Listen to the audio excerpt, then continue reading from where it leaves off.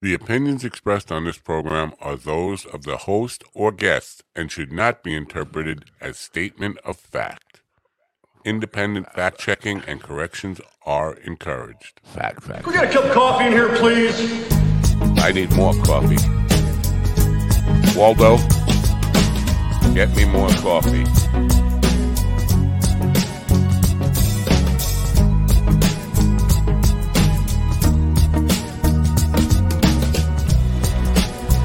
Ay.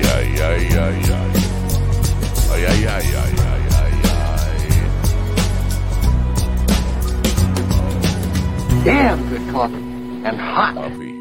Hot coffee.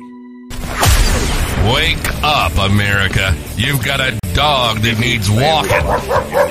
That's right, sunshine. Just put on a big pot of strong coffee and get ready to type your little hate mail with your opinions about kumbaya and flat earth insanity.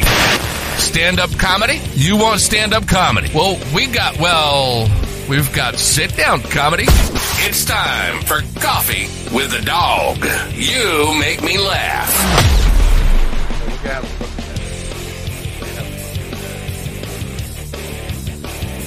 I'm a crooked guy, what can I tell you?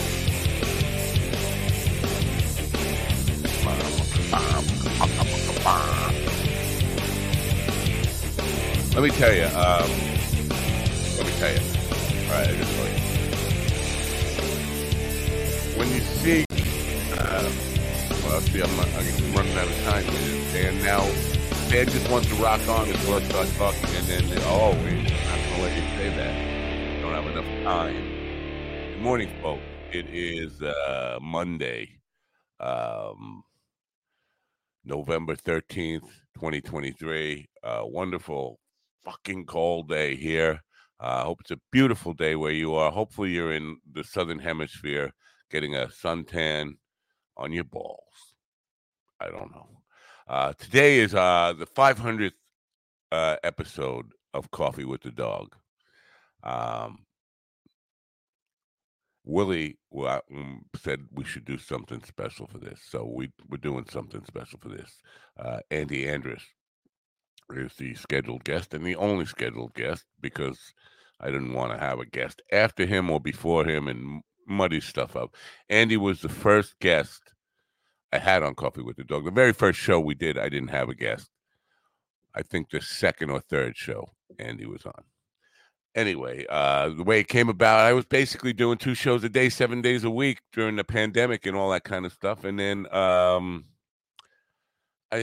always wanted to be the morning guy.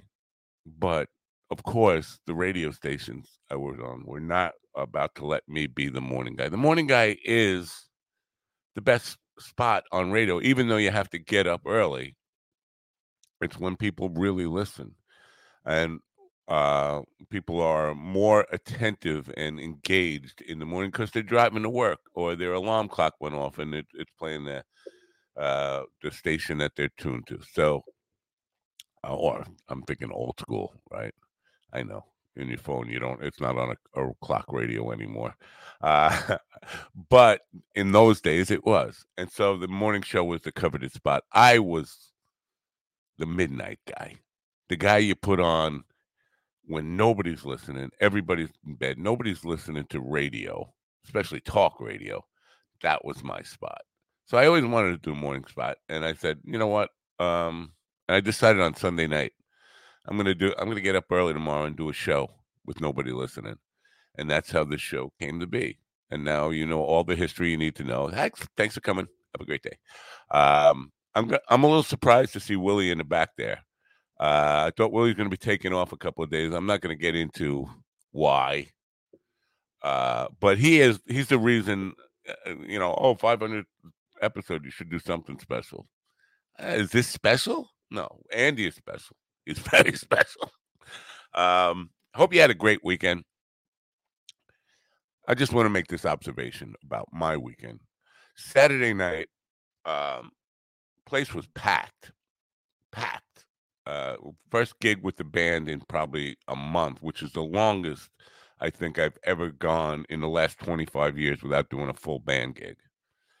And the place was packed. And so much so that the owner of the venue voluntarily paid more than the contract was for.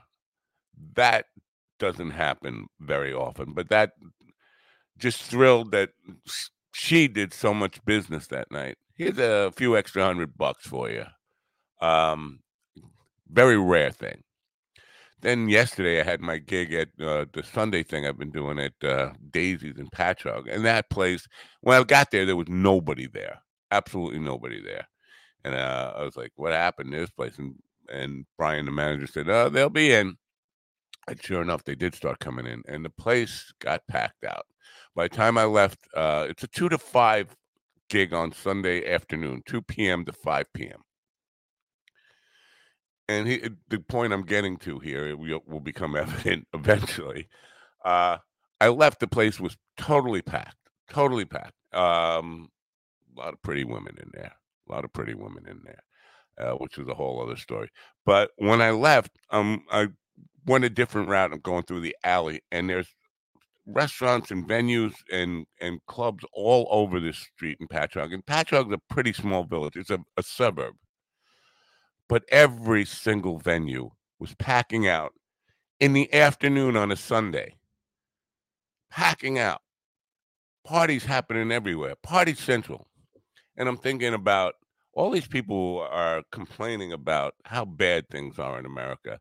We're partying our balls off on a Sunday afternoon, spending money like there's no tomorrow. People packing out clubs. And again, Patchogue is not New York City.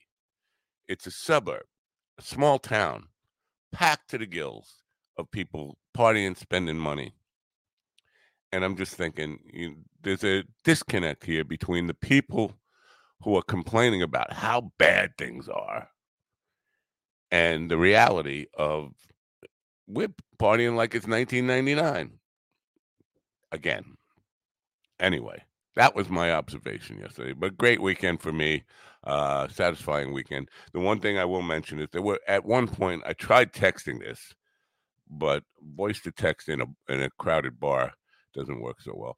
At one point, when about 20 minutes into the gig, there were 30, I counted them, 30 beautiful women at the bar, and one dude, young guy, 25, 26 years old, good-looking guy, and he's sitting there looking straight ahead and not even noticing he's surrounded by beautiful women. And I'm thinking, there's something wrong here. Either he's drinking away a problem, or he's gay, or he's just oblivious. But there's a problem here, because me at 25, 26 years old, first of all, I doubt I'd be in a bar at 2 o'clock in the afternoon on a Sunday. And I never would be surrounded by beautiful women and not noticing it, not even knowing they're there. So I don't know. Maybe the world is changing. Maybe attitudes among young men are changing. Maybe he was gay. Although if you're a gay guy, I don't think you go to a country bar on a Sunday afternoon, especially when it's packed with just beautiful women. I don't know. I don't know what to make of it.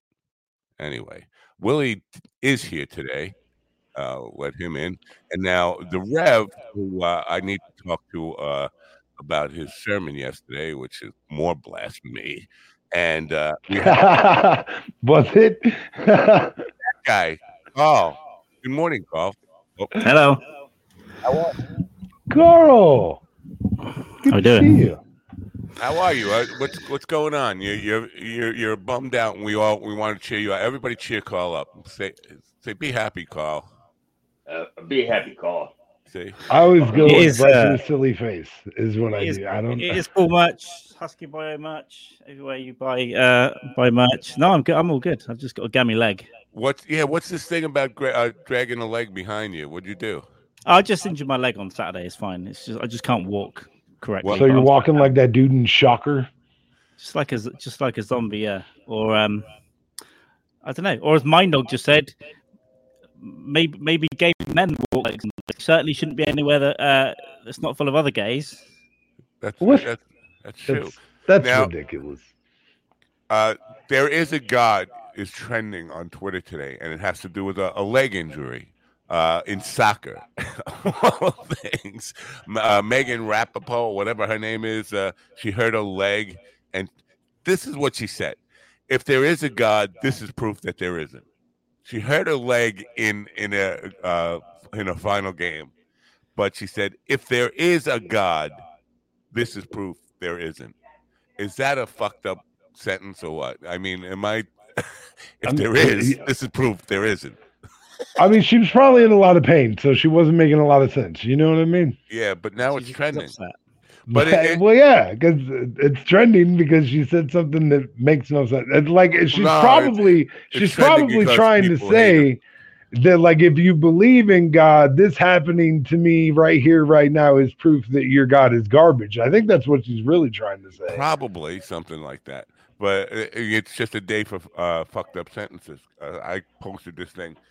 The Flat Earth guy said these words on this program, or not this program, but my other program. Said, I asked him if all Flat Earth people were just fucking crazy. And he said, actually, that couldn't be farther from the opposite of the truth.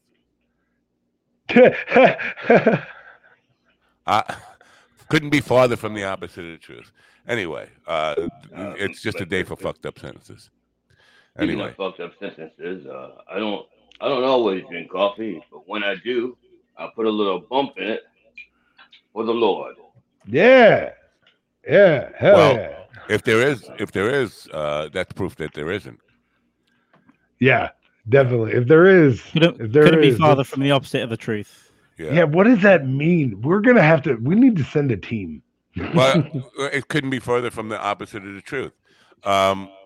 Where are you, Willie? Are you still what was that Mexico? Thing? There was a line in Hustle and Flow that was like this. Like I could be wrong, but I could be wrong right now. What the fuck? Do you know what I'm talking about? Have you seen Hustle and Flow? You know what line I'm talking about? No, we don't see fucking movies. No one else. It's about as sensible as all that. I can't remember how it goes. I'm sorry. I'll shut up. Are you in New Mexico still? Or are you? I am. All right. Which is fine. Which is we're figuring things out. But yeah. Yeah. All right. I wanted to be here today, especially because it's 500. Because it's your fault where I'm even making a big deal that was part of it. I was like, I'm the one that made like a big to do. Like I better be there. You know what I mean? Like it wouldn't hurt if we weren't. But you guys should take care of your shit. That's all I'm gonna say. Now, were any of you guys in church yesterday? Because there was a church service. Yes, I know. I was not. Rev was. He said. Sorry, Rev. He said there's no Santa Claus. Well, okay, who do you say it to? Because if you say it to anybody under the age of 10, you're an asshole. He said it to everybody in the whole world. Okay. Just out of curiosity, why am I the asshole? Because I don't know. Because as society, we made like this collective agreement that we're gonna fucking deceive our children until they reach the age of reason. You know what I mean? And here's the other thing: the last thing you want is your kid to be the kid that tells his whole class. You know what I mean? Like that's the worst. That's the fucking worst. You're gonna get some calls. Let him talk. I don't think that's the worst thing you want for your kid. I think having a kid that thinks for himself and is intelligent is probably the best thing. Especially if you can teach him how to take the consequences and be bold. Well, let me just say that there is a Santa Claus. The reason your proof didn't stand up, or you could not prove that the existence of Santa Claus, is because Santa Claus doesn't come to black houses. He's a white supremacist Santa Claus. Oh my God. Santa's a racist? Yes, absolutely. God, that explains so much. It definitely explains why the Rev could not prove the existence of Santa Claus, because he was doing it through toothpicks on windows and all this stuff. He ain't coming to your house. Yeah. And he always only brought me green or brown army men. So there is a color thing there. Because he did come to my brother is several shades lighter than me, and he got all the stuff. I never got anything, because I was assumed to be a brown baby or something. I have to say, or your parents liked him better. Oh well, that's no question about that. That's 100% true. My parents liked him better. They didn't even want me, and they still don't want me. Even though they're dead, they still don't want me. They're like, they're just dreading you coming and joining them in heaven. Yeah. They're like, fucking goddamn it. It's not gonna be long from that. Just out of curiosity, of the people that you know that are old enough to be your parents, would you have swapped your parents for one of them, and who? That's Albert Brooks. No, I said people that you know. Like in your family. Because I'm just saying people that you know. Besides that, Albert Brooks is only a few years older than us. He's like 80? 82, 83, something like that. Yeah. Yeah, so he's old enough to be You just want Albert Brooks because you like his wife. Well, I just want him to hear that so he will agree to come on the program. Well, just announce that he's funnier than Tom Segura. I have said that. Believe me, I said that to his assistant the other day, who refuses to get back to me. Anyway, no. To answer your question, I don't know. I don't know. I don't want any parents. I'm happy not having parents. Yeah, but at one point you sort of had parents. I mean, not really. Not really. Carl will tell you. Carl, tell him. I never had any parents. I didn't say role Chinese models. Parents for a week. I'm not talking role models. I'm talking, people, that people who raised you. Yeah, around, my mother maintained that she didn't raise me. Right. And I will agree with her, but she was there. Right.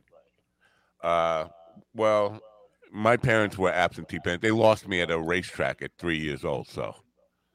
It seems that you're raised. Yeah. It seems that you're raised so well with good ideas and foundations. How did this happen? That's a good question. Bugs Bunny did a good job with me. Well, I think his early experience, like when you go through a lot in life teaches you.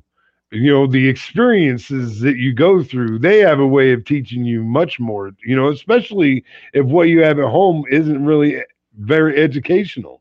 And like a lot of the stuff I learned from my dad and stuff like that, I learned the opposite. You know what I mean? Like I saw what he did and I knew that wasn't good or whatever. So I know not to be that way. So you went to prison.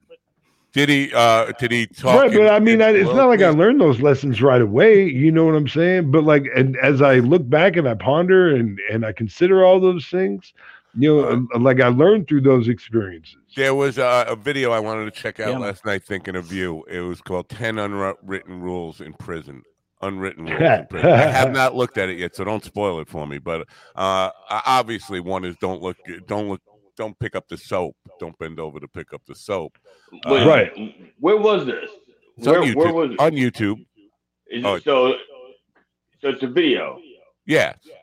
Okay, then it's still unwritten. I was just checking because if it's like it's spoken now, but probably transcribed and yeah. There's probably subtitles, so it is kind of written. Right. Speaking of prison, well, no, Andy's never been to prison that I know of. But possibly. Anyway, the man of the hour is here. Ladies and gentlemen, Bill Murray. Oh, good morning, Andy. What are we having issues? Where is he at? He can't hear us. I don't see him. Andy. Hey. How are you? Good morning. Thanks for getting up early. Whoa. Where the hell are you? It looks like you're in a bar. Oh, you can't hear. God damn it, I can't hear.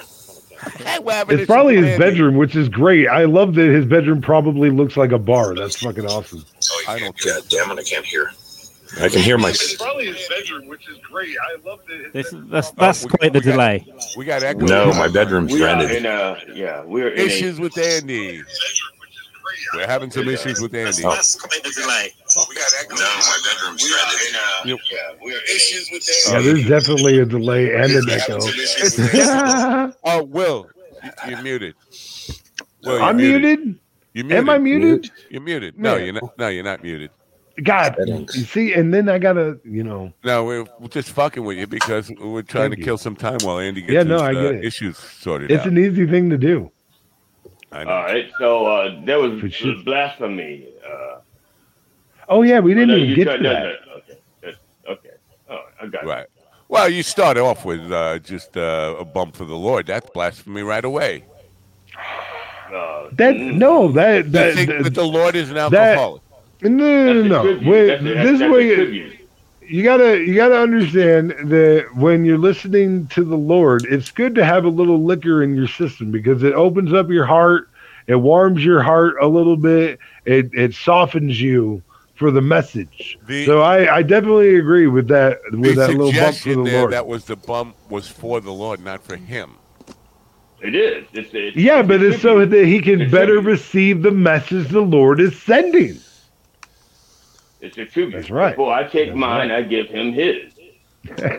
Well, and he doesn't need it. That's he blasphemy. Listen, you've never heard a message from the Lord, and it just made you just nice and warm right here, like a good stiff shot. Ian Lord, the keyboard player for Deep Purple, yes, I've heard that and I felt that. Anyway, Lord. And Andy's still struggling with his thing over there. Hey, Carl, did you see Oasis playing in a pub acoustically last night in your neighborhood? What do you mean? They were not Oasis. I'm sorry, Green Day. Set up yeah. They've done a couple of surprise shows recently. I think they did one in London and one in. I think he just turned up at the 100 Club last week or a few months ago, and then there was something else the other day, right? They just crash in a pub with like acoustic guitars and going in and playing. That's great. Yeah, it's totally great. I don't know why I said Oasis because I've been thinking because Noel. Just to see, it's just to see phones in their faces, though, you know. Yeah. Oasis and Green Day actually play very similar styles of music. Yeah. Do they? Oh yeah. I can't tell them apart. I'm not really familiar with Can you hear us yet? I wouldn't know. Yeah. All right. How are you? Good to see you. Thanks for getting up early. Yeah. Now he's locked down. Yeah. Now he's so frozen. beautifully. It started so beautifully. Yeah. You there? Can you hear us? Listen. What would episode 500 be without technical difficulties? No, definitely. And if you know anything, you guys, I don't know if you know about Issues with Andy, but it got its name. The podcast got its name just because of stuff like this, connection issues for Andy. Right. We're having issues with Andy. Oh, yeah, it's all hey, he's waving again. Hey, Now, Andy, where are you? It looks like you're in a bar. No, I'm in my.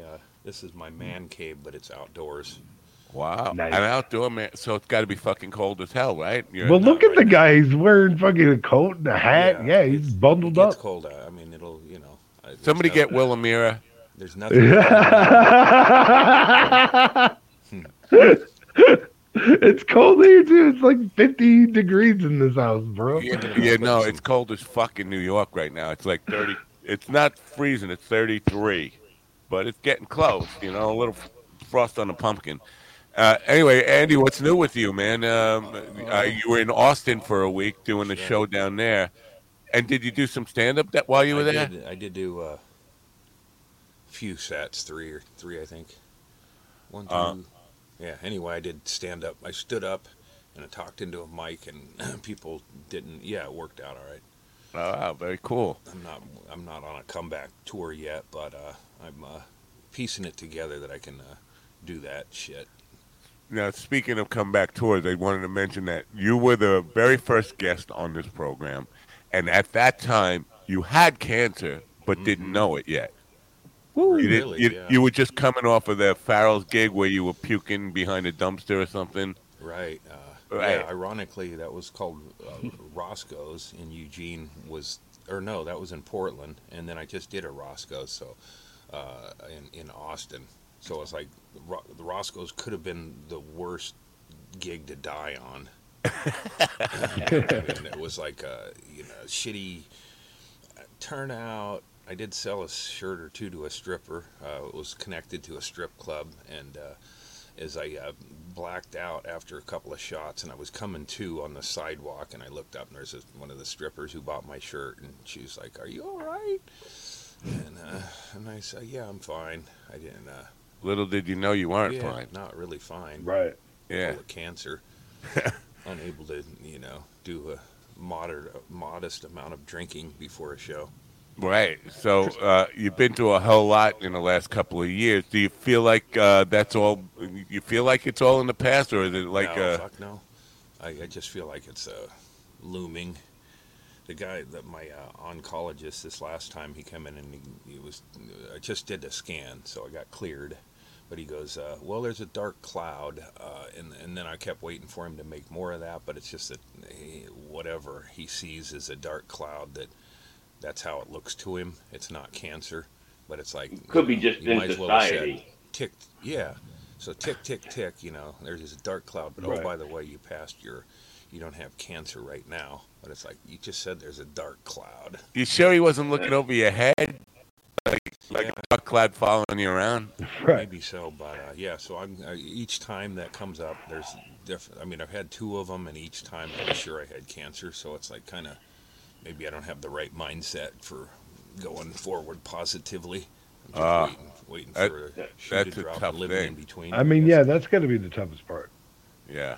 I'm sorry, Andy. I'm probably the only person here who actually doesn't know you. Hey, Dr. Joey. And you're muted. You're muted. Who, me? No, Rev. No. Rev, you just muted yourself or something.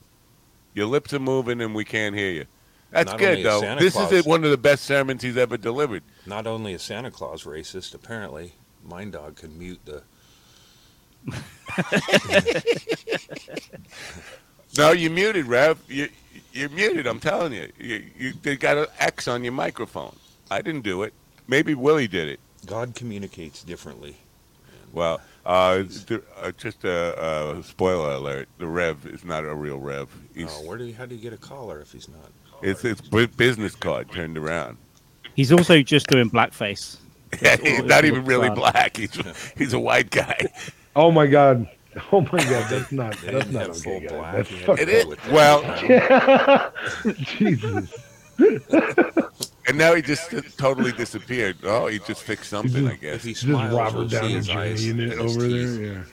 Yeah, that's what I've heard. So about 2 months ago, oh my God, probably the highlight of your career, you got to meet Carl Mann in person. Yeah, me and Carl. Not only did I get a meet and greet with him. Wow. We hung out, wandered around, smoked weed, I think. Yeah. Wow, Carl smoked weed? I know. I was. It's actually was part of my. That's what I do. I'm a. Fuck. What are they even? Border Patrol. So I get them into the country, let them all think it's all cool, freedom's all for everybody, and then he smokes weed. I got him on camera. He's not coming back. Yeah, it's a lot. I had more weed in 3 days in Arizona than in the last 3 years, but it was fun.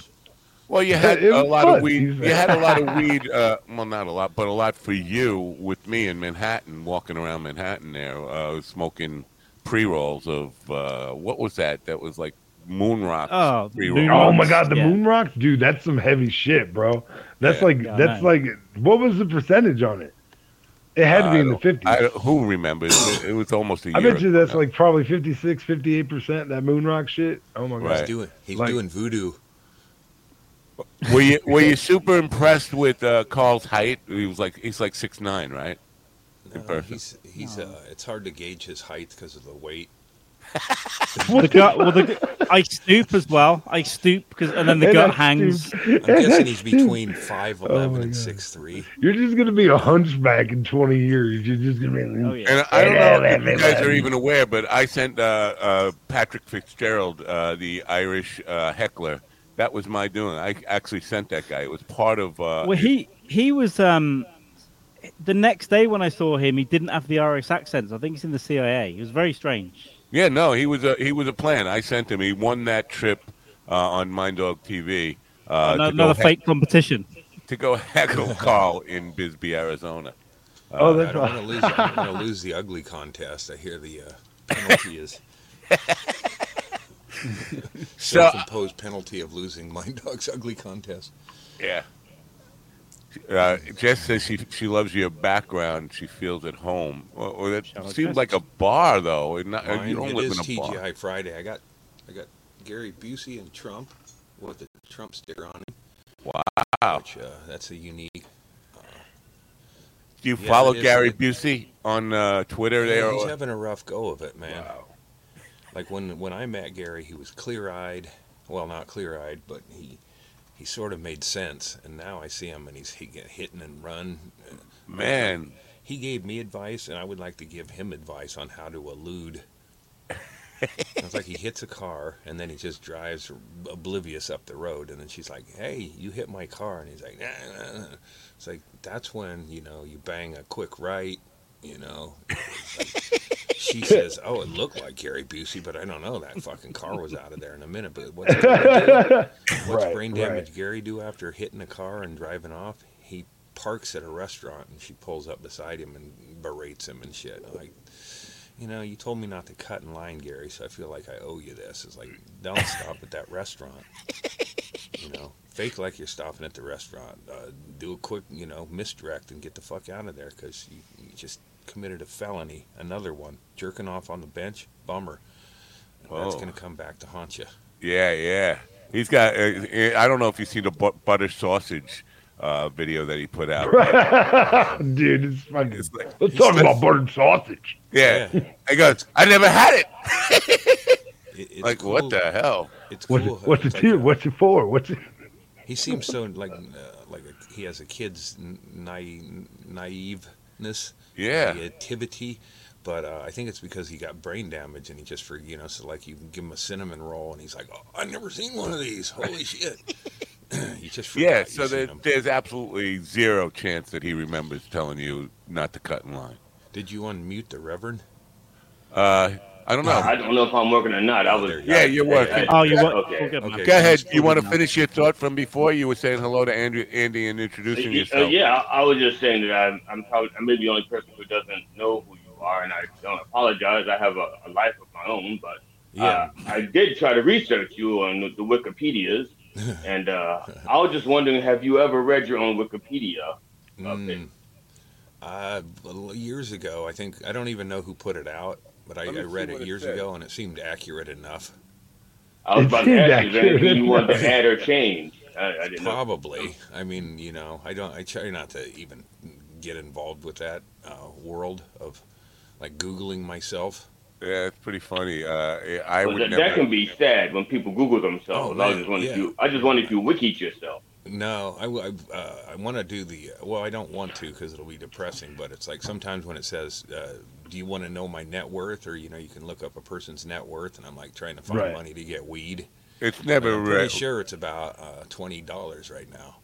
I think I should look up my net worth just to see what people think I'm worth. Right. I think like my real estate or the house I'm living in or something, I might be worth more than $20, but I don't.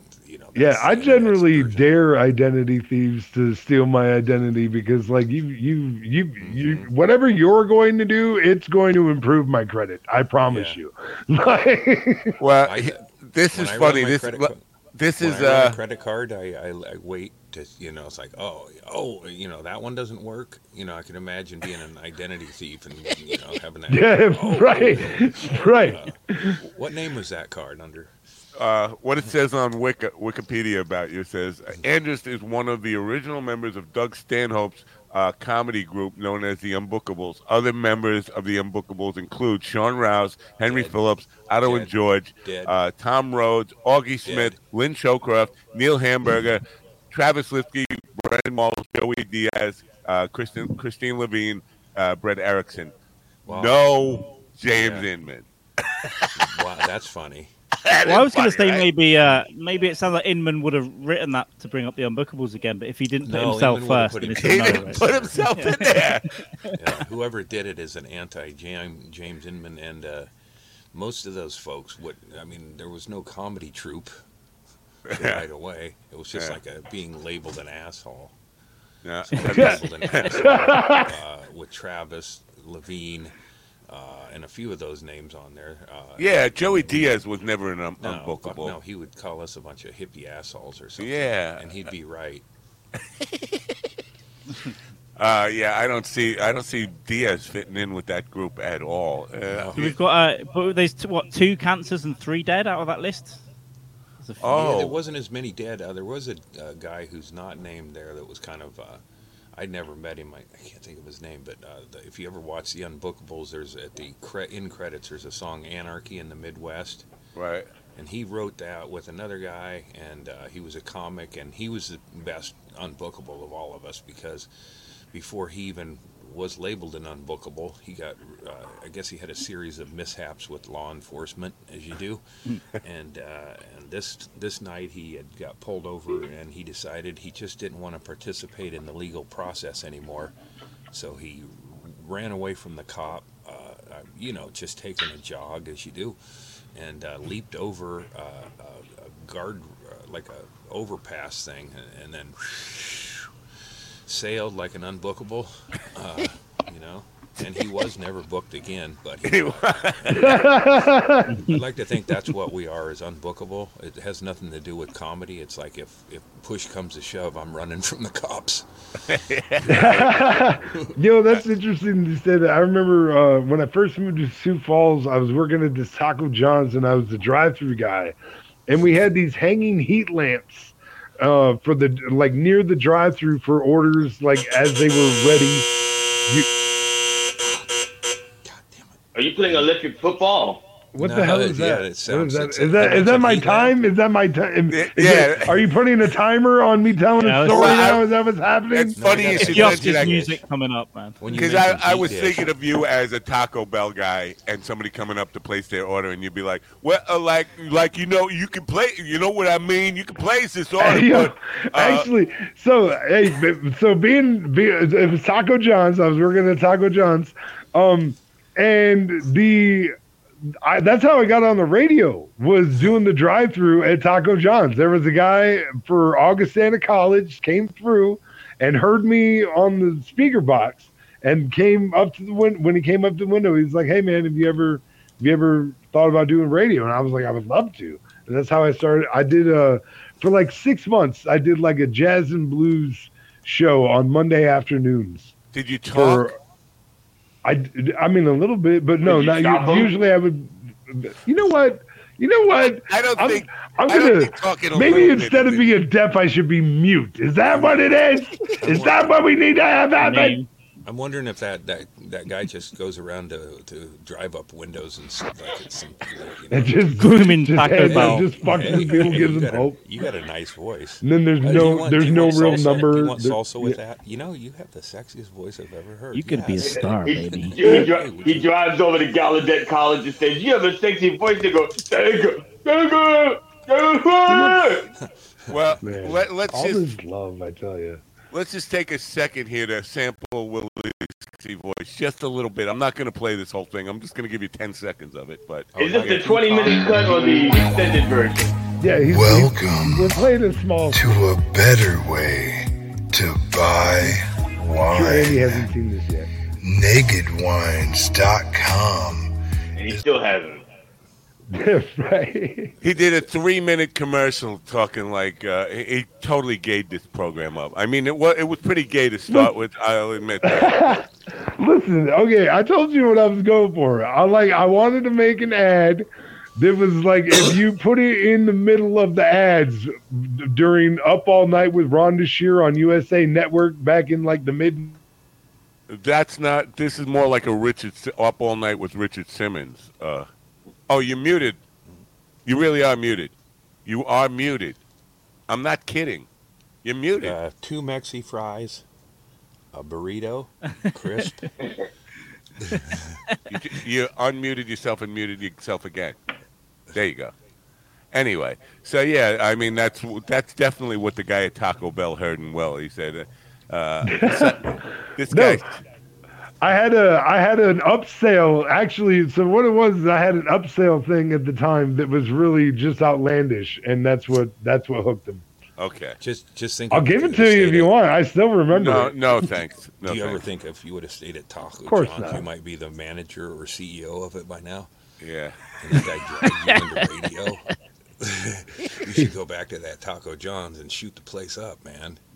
Well, the district manager of Taco John's, Ted Miller, he told me I'll never work at another Taco John's again. So I mean, and he's still in charge of that region. I'm pretty sure. We got Taco Time. I think it's out here in Eugene, so you could come work out here. We got Taco Bell, and that's it. I've never heard of any of these Taco Joe, Taco Don. Taco Time was a company in Eugene that went head to head with Taco Bell for a while, and they still make just as decent as shit. Wow. Yeah. Taco John's is pretty good. Their potato olays are amazing, and they're in a bunch of states. They got to be in at least 8 or 9 different states. I bet. Just stick with the Mexi fries. He's upselling. I miss Jack in the Box. We used to have a Jack in the Box. Oh, I love Jack in the Box. Taco Bell. That was the best place to eat at 1 a.m. back in the day. Or send the SWAT team, which is our story I will tell on another date. And with the title like Jack in the Box, you just you have to have at least decent food. Otherwise, it's just over. That's just really one of the worst named franchises ever. Yeah. There wasn't a second meeting or somebody had too much power and they said, I want to name it Jack in the Box. And like, well, Bob, there is well, never mind. Let's just call it Jack in the Box. It won't, Yeah. It was different times, man. It's hard to relate to what people were thinking back in those days. They didn't realize they were directly advertising to the Republicans. There's young men working there. It's called Jack in the Box, and they're fucking leave church, and there's a big line of cars and honking and shit. Yeah. You see, if you want to dip a little bit into the politics stuff, did you see Tim got his fake girlfriend didn't fly, and so he dropped out of the race. He tried to, people think I'm gay, so he hired a girl to come on stage with him. That was cool. I mean, that was like a. I wasn't. That's when he first jumped on my radar as a potential candidate. So, he's doing the right thing. Did he hire a hooker to be his girlfriend? Actually, no. He hired some Canadian actress or something. She didn't look like she. You can kind of tell when a girl's does it professionally. She had a glimmer. She didn't know anything about it. It was like an acting gig, probably. Right. And now all of a sudden he remembered that he's black. Because he was saying, he was basically in his saying that he was dropping out of the race. He's saying it's they're trying to say I'm gay because they can't say I'm black. Well, yes, they can. They could say they black. can. They say it all the time. They say he's the only black Republican senator. It's like that's the first thing they said. They said it before they say his name. They go like, this black guy you're about to see here, he's the Republican candidate. Yeah. He should almost had a sweat just a R, like a big Laverne and Shirley. He has to wear an R because come on, you're not really a Republican, are you? Well, you talk like a Republican, and but come on, really? Yeah. South Carolina's a whole different. I think Mike Pence and Tim Scott should do a tour where they just go around and fuck each other. The dropouts. Yeah, the dropouts, and they go and they're like, oh, are they going to give a speech or do they do music? No, I don't know what they do. They're the dropouts, and then you get in there and they just cornhole and sucking each other off and stuff, and they're fucking. I think you're getting that tour mixed up with the Tim Scott, Lindsey Graham, South Carolina tour. Yeah, Lindsey's holding the camera all shaky when you get into the scene. Yeah, that's almost. Well, we're updating the Lemon Party. We're going to try. I've actually looked into getting Will some press credentials so he could go to some of these guys and ask them ridiculous questions. He could be our stuttering John. Oh, rambling Will is basically. Bumbling, whatever you want to call it. I'm down. I will. I'm because I've always been interested in just bothering society. Right. So let's do that on a professional level. You know what I mean? Yeah, I would do. I mean, there's some people who do it really well, but there's a lot of people who don't, and it's like, man, if you get within earshot, could you imagine Ron DeSanctimonious, to borrow from the orange guy, and his family being on bumper cars, and you're at the fair, and everybody's pushed back, and you're just there, and he's stuck in them bumper cars for fucking 10 minutes, and nobody said anything hilarious.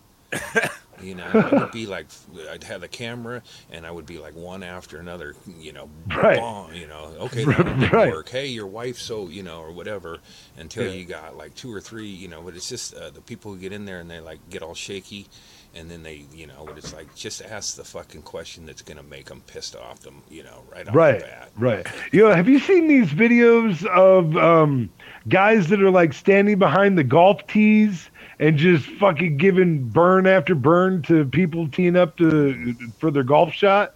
No. Those are some fucking great videos. I love watching that shit. I used to commute to college, believe it or not, from one shitty town to another, but I would drive on the freeway, and there was a golf course, and there's one hole that tees up right by the freeway. So every day on the way to work or on the way to school, I would blast somebody on their backswing. Yeah. Would slow down, speed up, pull off to the side for a minute. Yeah. So they can really, continue to yell at you and be mad and yeah.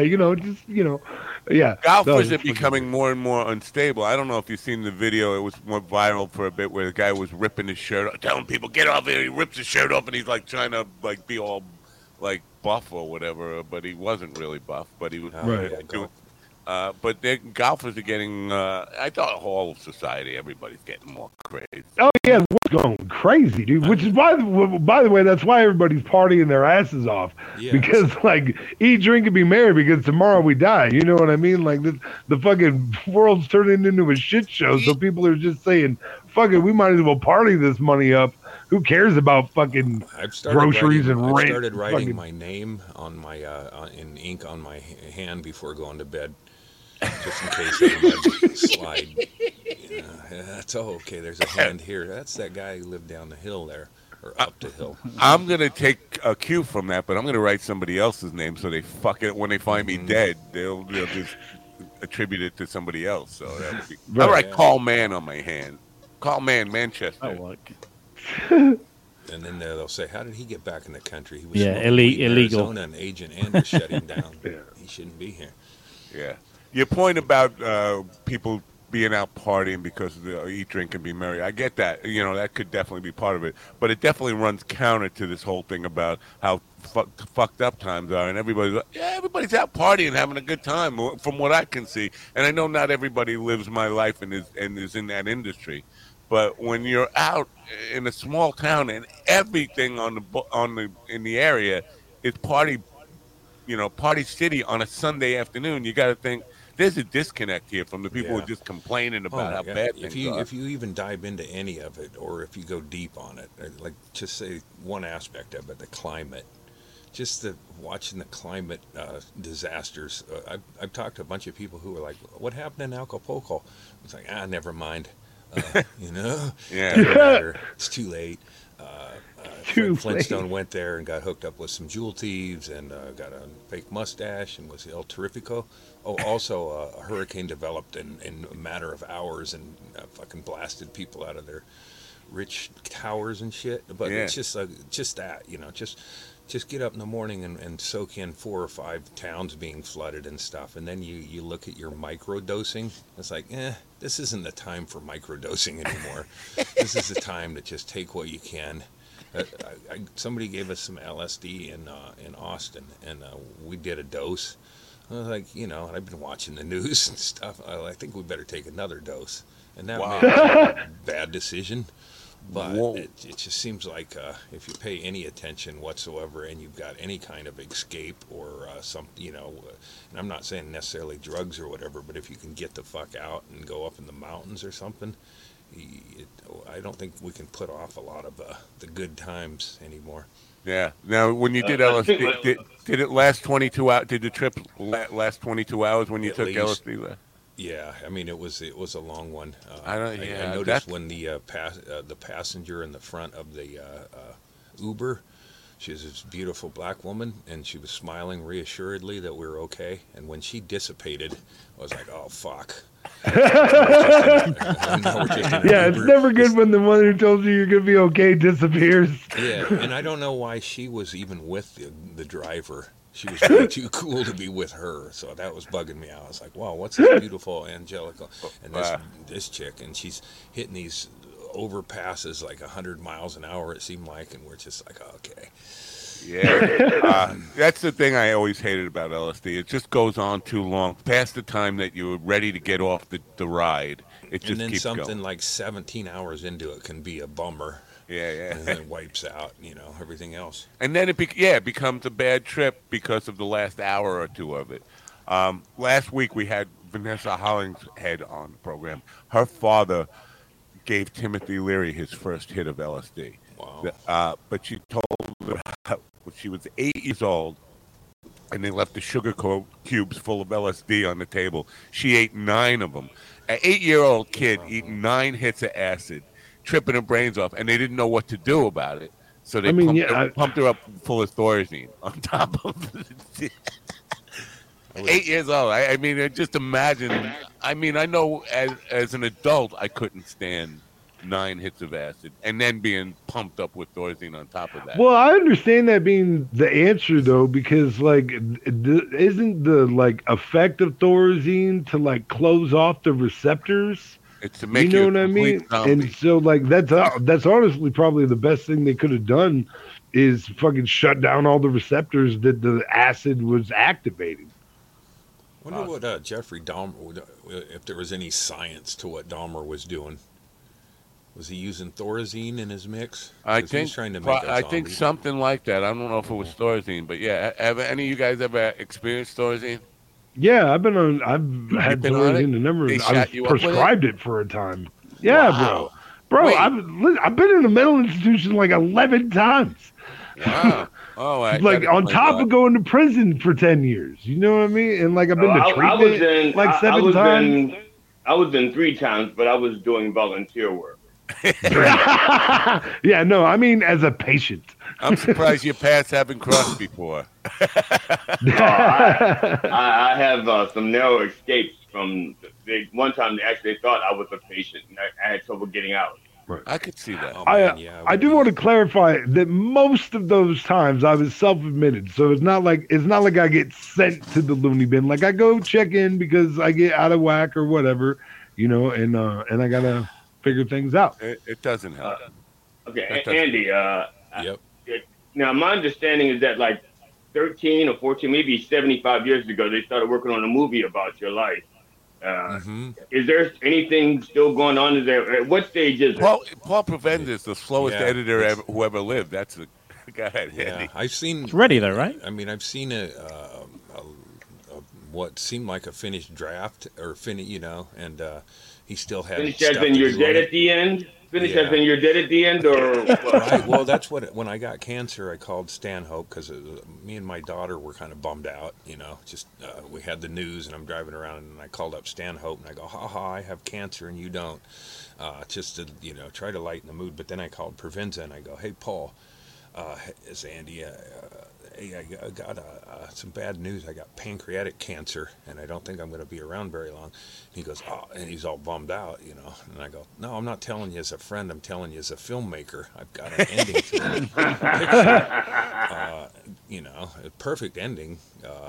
I mean, or it could have been, and he didn't even come down and do that. So, yeah, I think I don't know. I mean, I've gone back and forth on what over the years on it. It started like 11 years ago with this, revenge, and really the best part of it was the revenge, turning it into a project, and then it's like a project. People were like, "Was it ever going to come out or whatever?" That kind of all just is background to me now, because just I didn't realize it at the time, but I was mainly just doing it just purely to fuck a guy over. And I think I did that. But the movie will be out. I think, I'm waiting for Paul to call and say, okay, we shot that green room. We did an update to things recently. That's the end. and it's all ready to go. And but I don't know if it'll ever happen. The problem I have with it is we don't want to wait till the guy's dead. You want to come out while he's still I want alive. to go out. That's my plan. Is to it comes out and then get some press out in that neighborhood, West Palm Beach. Hey, one of the pedophiles in the community is going to be outed, or and then of course everybody's going to be curious as to which one is it. It's it could be anybody. How can we live like this? You got to have a red carpet type of thing, right? And then I'll get Doug and Andy Letterman and a few friends to and we'll have a big comedy show. In that guy's if he's dead, it'll be so we have to do it. Now, is there a way to, let's say, have a preemptive funeral? So you actually can direct it. His funeral, and then put that in the film, so you can actually have an ending to the film that you're happy with, and yet you can still see the film. Mm-hmm. Yeah, I'm. At this point, we're.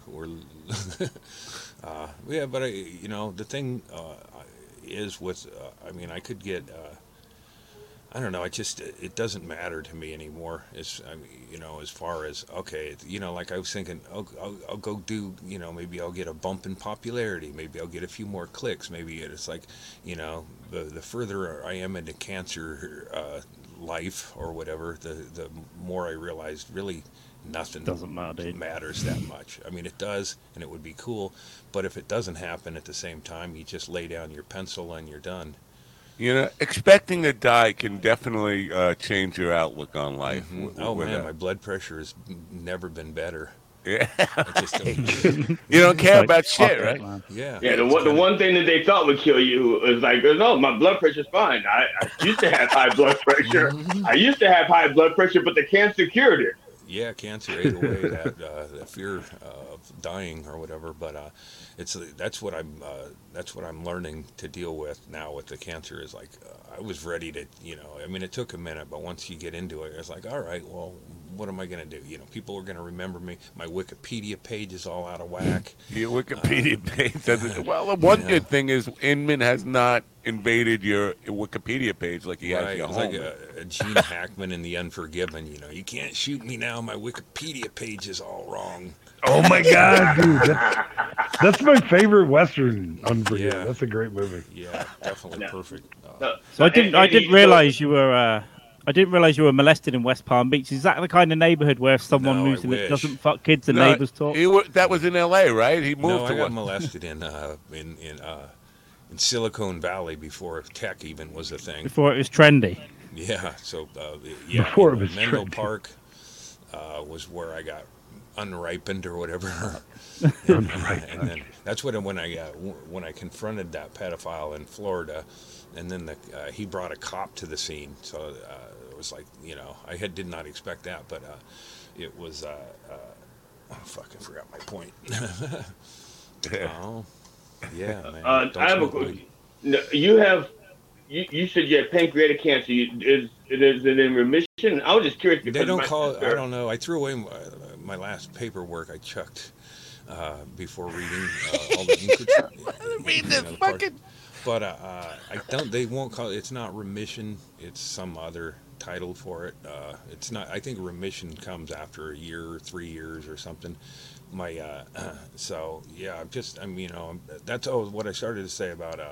It's like dying was one thing, but then it's like, oh well, now I'm on the other side of it, and I just got cleared. I don't have another scan for 6 months. It's like, well, I guess I got to do stuff now. Yeah. So your cancer campaign is suspended. The worst part of it is people stop sending money for weed and stuff, right? So well, that happened. I think I don't know. I think that was part of the pandemic. Because at the early days of this the podcast and stuff, people would send money and shit, and I was like, all right, man, easy street. All I got to do is do what I'm doing, and people send money. And then I got cancer, and then I got a bunch of gifts or money for fighting cancer, and that's unfortunately what I'm using. My daughter has an account, and I don't get to use it for drugs or anything. Wow, the dog did that. I did not. My sister had. It just kind of dried up, and then, but it's like, anytime I get an occasional gift now and then, it's like out of the blue, and it's like a surprise. Whereas before, by the way, you're getting one from New Mexico. It's on the way today. We wanted. I know who that's from. Craig. Craig, who bless his heart, would buy shirts even though he could never fit in them. He's an XL at least, a double X maybe, and I think I sent him a triple XL. Craig, have you received anything yet? I'll be right back. But it's like, you get bummed when you get into the T-shirt business and you try to be inclusive, but you try packing around triple XL shirts, Yeah, I have one triple XL in my two in my when I do T-shirts. And the funny thing is the guy always was like, "No, I'm a 2XL." I said, "No, I'm pretty sure I got a shirt that'll fit you. You don't have to kill you." He's like, "No, I'll take the 2X." And they would put it on and stretch it out, and I'm like, "Okay." Are there Rev T-shirts? I haven't seen any. I mean, I know we have some on MindDogTV.com's shop. You're looking talk for amongst yourselves. You're talking. Talk amongst yourselves. I mean, you don't have to talk amongst yourself. I can talk and walk at the same time. But I got out of the Shaylee bought me out of the T-shirt business because I had just like 3 or 4 smalls, and Bingo had them in Bisbee, and Bingo was like, "Oh, let me buy one," and she kept buying shirts, and then Shaylee bought them all, so I'm out. What is he doing? I mean, is he reselling them? No. Oh yeah. Oh, cool. I think is that? Do you have that in 4XL? That's what I'd get. Like Craig would be like, "Oh, that's cool." You're not that big. Come on, you're not a 4XL guy, are you? Really? Craig doesn't look like. I mean, like when you see Carl, you go, "That's a chunky foreigner." When you see, unbelievable, a chunky foreigner. I only knew how fat I was when I saw the side profile from Bisbee. I was like, "Fuck, I need to start running." Now I've injured my leg. He'd be a good shadow, He could be in his shadow, and Albuquerque wouldn't be as hot. Yeah. Now, how much weed do you smoke? Because I smoke. I don't smoke as much as I used to, but people, and I'm not that much older than you, but people are saying I'm definitely getting a wheeze that they can hear audibly. Do you smoke enough weed to actually give you like COPD or any of that kind of stuff? Who, me? Yeah. Well, but I don't want to tell. Wow, that's a nice. I don't want to do the big bad wolf story to a grandkid anyway. Yeah. And then wouldn't that make it a better? That's that one ad. Have you seen that ad? It's like a grandpa trying to tell the big bad wolf and he can't breathe. It's like make that part. I would be like, that's part of the wolf. And the grandkid would be like, "No, Grandpa Wolf, you know." I can't puff. I can't huff, but I can puff. Yeah. Right. Well, the wolf shouldn't have smoked so many bong hits. And I'm getting all these pictures and scans and everything, and they say your lungs look great. All right, man. Did you ever smoke cigarettes? No. So I did for like 2 weeks when I was a kid or something, but not really. I tried it. I mean, I have I have the origin stories of a smoker. I just never really enjoyed it. Tobacco. Right. I was on the phone with my brother yesterday. He said, "You sound like you're wheezing." I said, "I am. A pot smoke, And I really, if I do a joint a day, because the weed is so strong now. I mean, one joint can last me all day, really. But that you smoke that shit without filters, and then you get your fucking lungs full of that fucking resin shit. By the time you get to be my age, people can hear it in your voice, and so that's the good thing about having a short life expectancy, is you can, Yeah, it's like when he told me, like 5 years, whether I'm good or whatever. I have 5 years, so I was like, I would like that in writing. Yeah. I'm like, okay, I'm already 2 years in, so I was like, next year, start heroin. It should be on my calendar, getting, if you're gonna die in 5 years, and you could be 100% sure, but you could really fucking go out the right way. Well, you're gonna have to pay the bill, or he's gonna give you another 5 more years. Just get credit. Yeah. Credit, you should fucking burn credit. That's been my plan since I was like old enough to understand credit and debt. Is that if I die in a ton of debt, I win. Yeah, when they say somebody died penniless, it would be like fucking winner.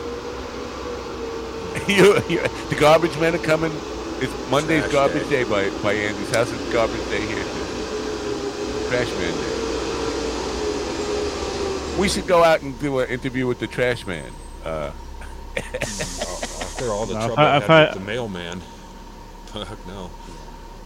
I don't get along with civil servants. I remember that. Did that ever get resolved? That mailman issue? Well, he came up. Really, the last time I saw him is he came up and he had a package for me. He gave me the package and then he walked a few steps away and he turned around and like, okay, here we go. You know, two fucking alphas about to throw down.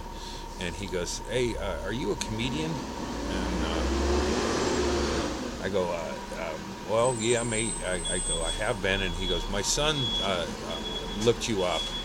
And and so then I was like, oh, okay then. And then he goes, and then we talked about George Carlin for a second. I still didn't like the guy. We still have a feud or whatever. But he, and then I was like, wow, he didn't. His kid didn't run across me. His kid Googled me because his old man goes, this guy's been making kind of, he might be a danger or whatever. Rev, you just re-muted yourself. I know you went to unmute yourself, but you re-muted yourself. Go, you asshole. My dog was harassing me. Rev, you hear me? You just muted yourself. Okay. You want to be muted? Okay. All right. Let's just keep it this way next time. Yeah. Well, I think if Andy started running out of gifts and money, I think he gets one lie about cancer. If you've had cancer, you get to lie about it once more. Yeah. Well, it is a good. I mean, if I just said I have cancer again, but I think it's kind of like I don't know. My thinking is sometimes those GoFundMes and stuff, especially mine, it's like people just going, well, I didn't hate the guy. I'm going to give a few dollars, but that's it. Yeah. He's dead to me. He's dead, and then I lived. So and then to go, hey, I still like gifts. Yeah, that we bail you out of cancer. I thought you were going to die, and now you're. That mailman guy definitely fed the content for Issues with Andy for a good 6 months, though, or even more. So yeah, conflict is good. Yeah, absolutely. I've been trying to get fights going on this program because I realized the stuff that really goes viral for this kind of stuff is people arguing and getting in fights. So I've been trying to get Rev and Willie to get into fights, but they get along. Here's the thing about this is I stood my ground. I knew I was right, but this guy was just like resistant to I wanted to move my mailbox up the hill, and it was like this fucking 6-month battle and shit. And then that fucking guy retired. Wow. He doesn't even. It's not even his. He was fighting a battle that wasn't even going to matter to him in a few months. How bizarre is that? I mean. Mm-hmm. At that point, when you're getting close to retirement, you fuck everything. You dare them to fire you, or you just don't care about the job at all. To be that fucking gung ho when you know the end is coming and you're going to be on. It was a power struggle over the dumbest shit. And yeah, totally. I'm glad I won the battle of the dumbest shit. It's got to be a game show, a reality game show. The dumbest shit. Yeah, I think they call that Congress. Oh, right, yeah. Oh, by the way, I don't know if you noticed, Andy. I'm running for Congress in the 3rd district. I saw something. Maybe it was Craig saying something about last week they wanted to do a write-in for you. Yeah. Well, I traditionally have run for any position that's unopposed. Like there's no write-in, it's just a write-in candidate, and then I'll see whatever it is, and then write myself in, and then my wife doesn't vote. Well, why don't you just? This is illegal. I can't say that I would vote twice. Actually, do what I did and actually run as an independent and just be on the ballot instead of being a write-in. Yeah. Well, I'm afraid I'd get something though. Yeah, you don't want to win, right? No, fuck no. I would want to be water commissioner just for the same reason anybody wants to be a shitty, Congress. I just want attention. Yeah, well, plus I would take the money and get myself thrown out. I want to get on the floor of Congress and do everything you're not allowed to do to get myself thrown out, like have sex with the page. No. You can do that.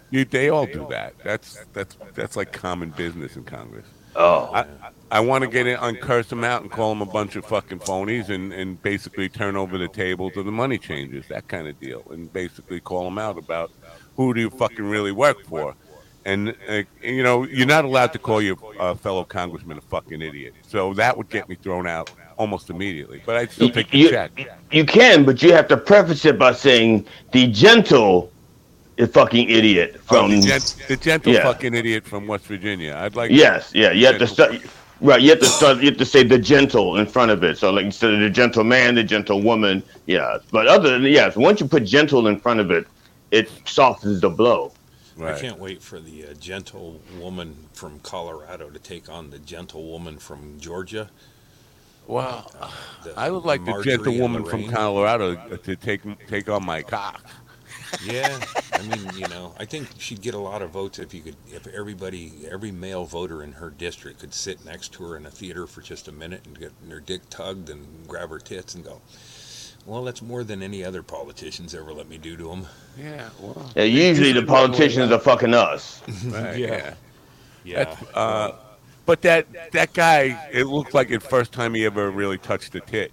Like he was trying to turn knobs on a fucking old-time radio or something. He was just... The sad part is what he had heard. See, the thing is, he had touched tits before, but they were always on Democratic women, and he had believed the myth that Republican women were somehow different than Democratic women, and he got punked. He got punked because somebody showed him an article from The Onion. He read it, believed it, and said, "Oh, so this is what you do to a Republican tit." That's all. He got punked. Well, she's not hot, but she did look extra busty in that little thing, and she does look like she'd give a serious hand job. She's escort in her 20s, 30s, hot. She knows how to present her fucking package at its best, I guess. She's middle America strip club hot. She'll be Sarah Palin-esque looking in a year. She's like Sarah Palin looked hot for a minute, but. Right. Didn't Sarah Palin have a bunch of porn parodies done about her when she was running? Yes, Neil and Palin. Yeah, I remember those. Yeah. Remember the chick who looked like Ted Cruz, and I think she did porn. I don't know. I think I blocked out of my memory until just now. But I think there was a woman who looked like Ted Cruz who may have done at least one porn. Ooh, that's pretty gross. Pretty fucking it is. I think it's funny though. I think it's funny. I don't think I'm gonna have lunch today because of that. Is there Bobo parody porn though? Anybody hear about any Bobo parody porn? McCall can check. I have to keep my browser history fucking clean. I wouldn't know, but I would just imagine since there was a ton of Sarah Palin parody porn. I would imagine there'd be some Bobert porn out there. Yeah. No? You know what the problem is? They're probably having trouble finding out because you have to make parody something. You have to make fun of it, and she doesn't leave you much room to make fun of it. Yeah. You go straight from to do a parody of her. You go straight to absurd. No one's going to believe the premise. Right. Yeah. There's at least 10 deep fakes. There's Lauren Boebert jerk off in destruction. Oh yeah, deep fakes weren't around when Sarah Palin was running, right? Deep fakes weren't. Yeah. We've got those. There's probably got a deep fakes of me out there somewhere. I'm sure. How do you know? How do we know this is? We're not all on a deep fake here. Yeah, exactly. This is all deep fake. Thinking on the LSD is like the reason why I know I'm not a deep fake because I have a honeydew list, and I don't think a deep fake would go that realistic to have a honeydew list. Now, I want to talk to you about Honeydew because she ruined a perfectly good watermelon for a 3-second gag about Gallagher. What's the deal with that? Who? Palin? Him, Rev. He First of all, Gallagher had died, and I was doing a tribute, and so the only thing I did was I squashed a watermelon and said, a good watermelon. Well, yes. But actually, there were two. I had a stunt double just in case that one didn't work. Okay. And that was the hardest part, buying two melons that were almost identical. It was like, that was, and explaining to them why I wanted them. Yeah. So you heard of Gallagher too, haven't you? Yeah. Oh, but it wasn't a waste because I used the melon to feed the animals. Yeah. Gallagher's brother is doing Gallagher's act, right? Or am I wrong? I don't know if it's still going on, but they were estranged brothers, right. Estranged brothers, but they brother was doing his act, and then there was like lawsuits and shit. Well, my understanding was that when Gallagher 1 was tired of doing the business, he sold the routine to Gallagher 2. Okay. Gallagher 2, Gallagher 1 wanted to get back into the business, and that's where it gets all kind of crazy, because now that Gallagher 1 is dead, the Gallagher 2 inherits the stuff that he was paying for. It was like, shit, if I just waited, I could have got it for free. Yeah. That's somebody was on the program a couple of weeks ago talking about that, who knew Gallagher or something, and I never even knew that his brother took over for that. I forget which comic told me that they ran into Gallagher 2, I think, over on the road, and it was like a couple days after the gig, and I was like, "Oh, what are you still doing in town?" He goes, "I got a lot of breakdown and cleaning," and it's just like, well, it's not all sledgehammer and fun, there's cleanup involved.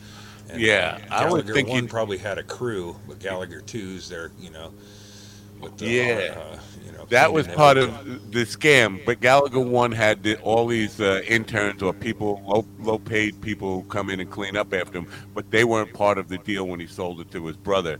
And then his brother had to actually do the cleanup work himself. Sledge-o-matic is fucking hours of cleanup. Andy, is that a new camera you have? And do you use that for issues? Because it's kind of like a trippy thing. I know it's fisheye, but it's kind of trippy. It's kind of like a DMT trip. It's not that there's anything wrong with that. I smoked some DMT and it's I want that. Now that you said that, I'm Yeah, that's very cool stuff. I like it. I thought it was me. No, well, if it was you, wouldn't it be happening on everybody else's camera too, or just if it's just happening on Andy's? That's a pretty. I was questioning my perception. Did Will check himself into for a 12th time? Yeah, I think he's gone back to Taco John's. Yeah. The issues with the Andy thing in a club. You did that in Austin as part of Altercation, right? Altercation. Yeah. How's that go? I mean, is there a packed room for that? It was in like 2 in the afternoon, but it was fullish. Yeah. Most of the people that do that festival are there for the evening hours and stuff. So we did all right, and I like the rhythm of the live show. Yeah.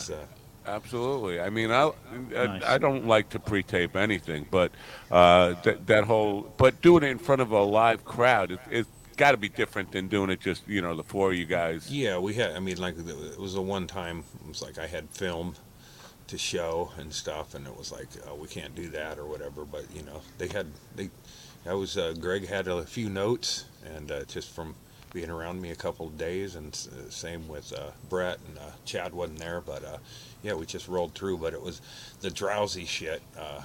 I don't know. Chad didn't come. Chad didn't. No, he wasn't able to make it. But I think it was one of our desert parties before shit went bad for me. Shaylee gave me a drowsy doll, which I had as a kid.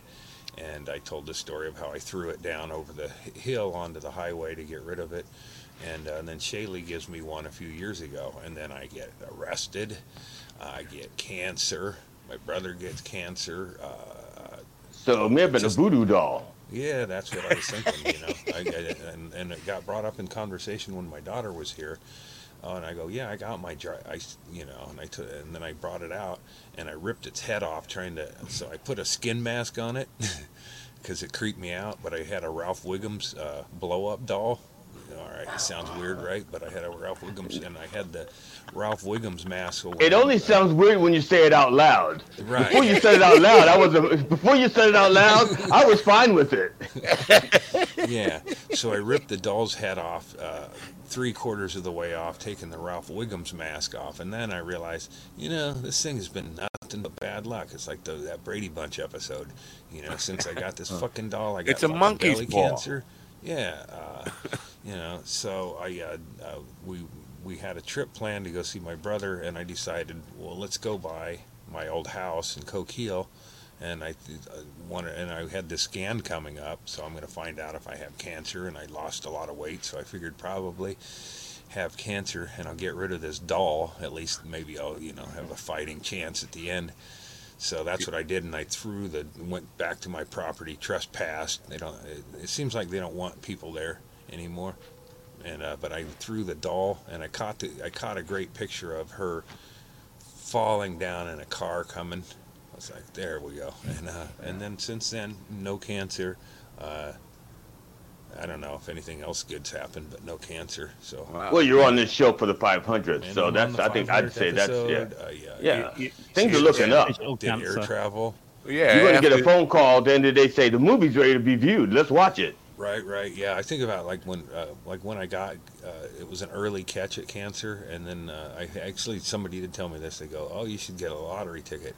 It's like I don't, any catch of cancer. Okay, it's better. It's not all over my body, but it's like, you're fucked. But hey, great, you're not as fucked as you could be. So that's good luck. No, I was struck by lightning twice, and they were saying when I was in the hospital, they were saying that you survived 2 lightning strikes. You should play the lottery. I said, don't you think that getting struck by lightning twice and living has used up all my luck? You think I'm going to be that fucking lucky? You got one more, 3, right? No, that's not how that works. Down after and you're like electricity coursing through your body, and you're looking for a pin to come up with 6 numbers, 6, 11, Powerball. Oh shit! I was lucky that I could say Powerball after that. But Matt, I did want to mention something. You kind of scared me because you said monkey paw. And I was looking for like a hand job from my first wife, and I was scared. I was like, "Oh, don't do that! Don't do that!" What was that? Hitchcock or something? The monkey's paw? I don't know. You got to be old to remember that. Fistcock. Yeah, it's a Lorraine Boebert origin story. Trailer hitch in a car. Yeah, the monkey's paw was bad. I don't remember. It's too far. I just had a horrible thought pop in my head as porn, Boebert and Marjorie Taylor Greene porn. Oh. I was like, wouldn't that ruin? No, that's out there. That's out there. That's already out there. I'm pretty sure of it. Marjorie Taylor's like a Fabio impersonator or something. She would be like legit. Okay, here's the scene. Boebert's busted, and she's got to go to prison. And she's got an attitude. Marjorie Taylor Greene, of course, is the fucking screw. She's got her nightstick, and she goes, "Oh, this sassy little bitch ain't gonna get away with shit in my Congress." And then they just go at it, calling each other fucking spitting at each other, calling each other fucking bitches, and oh wait, this isn't a parody porn. This is behind the scenes speaking. Yeah, this house. That's actual. Of the house. Yeah, that's it. It writes itself. And while that's going on, then this other, it's the aristocrats, and Mike Johnson's got a 14-year-old. What do you got there, Inman? Your fist is covering probably the best. Yeah, your fist is covering. AOC, but I can't. Stop fisting your phone. Oh, yeah, no, it has to. The channel will get banned. Is that Marjorie and okay? So I'm don't be is fisting AOC. your phone in public. What did you guys see? Wouldn't it be the aristocrats with that? That going on just when they're choosing the speaker, and then the speaker, he's a guy who adopted a 14-year-old boy to live with him as a roommate, but he never really adopted him. It's sort of like the origins of a really fucking twisted aristocrats. Right. Yeah, that's slavery. That they call that slavery when you snatch a black child off the street and raise it in your house against everybody's wishes. Right. Yeah. I heard him a little clip of an interview, and he said it was like the movie The Blind Side, only he wasn't a football player. It's like, whoa. So then, so you're adopting a kid. And the kid monitors his porn intake. That's not that kid, because that kid is actually a grown man now. It's his 17-year-old son. That's actually they're what they call AA buddies, accountability buddies. Yeah, accountability buddies. Yeah, which I swear sounds like a bad porn. Maybe Mike is that his name? Mike is monitoring his kid so that his kid doesn't run across a video of him. Doing a remake of okay, adopted boy, this scene I'm a slave owner and you're Kunta Kinte. Mr. Johnson's gay porn adventure or something like that. Yeah, that's the creepiest shit ever. It's like fuck, until all that shit's I don't know. I mean, it just seems like it fits in with fucking, the good side is the one that rapes kids and it wants to overthrow shit, and it's like, I've seen enough reality. That's why, I'm going to start doing more mushrooms. Carl, aren't you worried about that shit coming up on your browser history now? You're finding Bo. No, I used DuckDuckGo. There's no history on that. Okay. Right. But sometimes when you reopen the app, that thing comes up. You're in the library or something. Did you guys see the Tom Jones impersonator thing that went viral?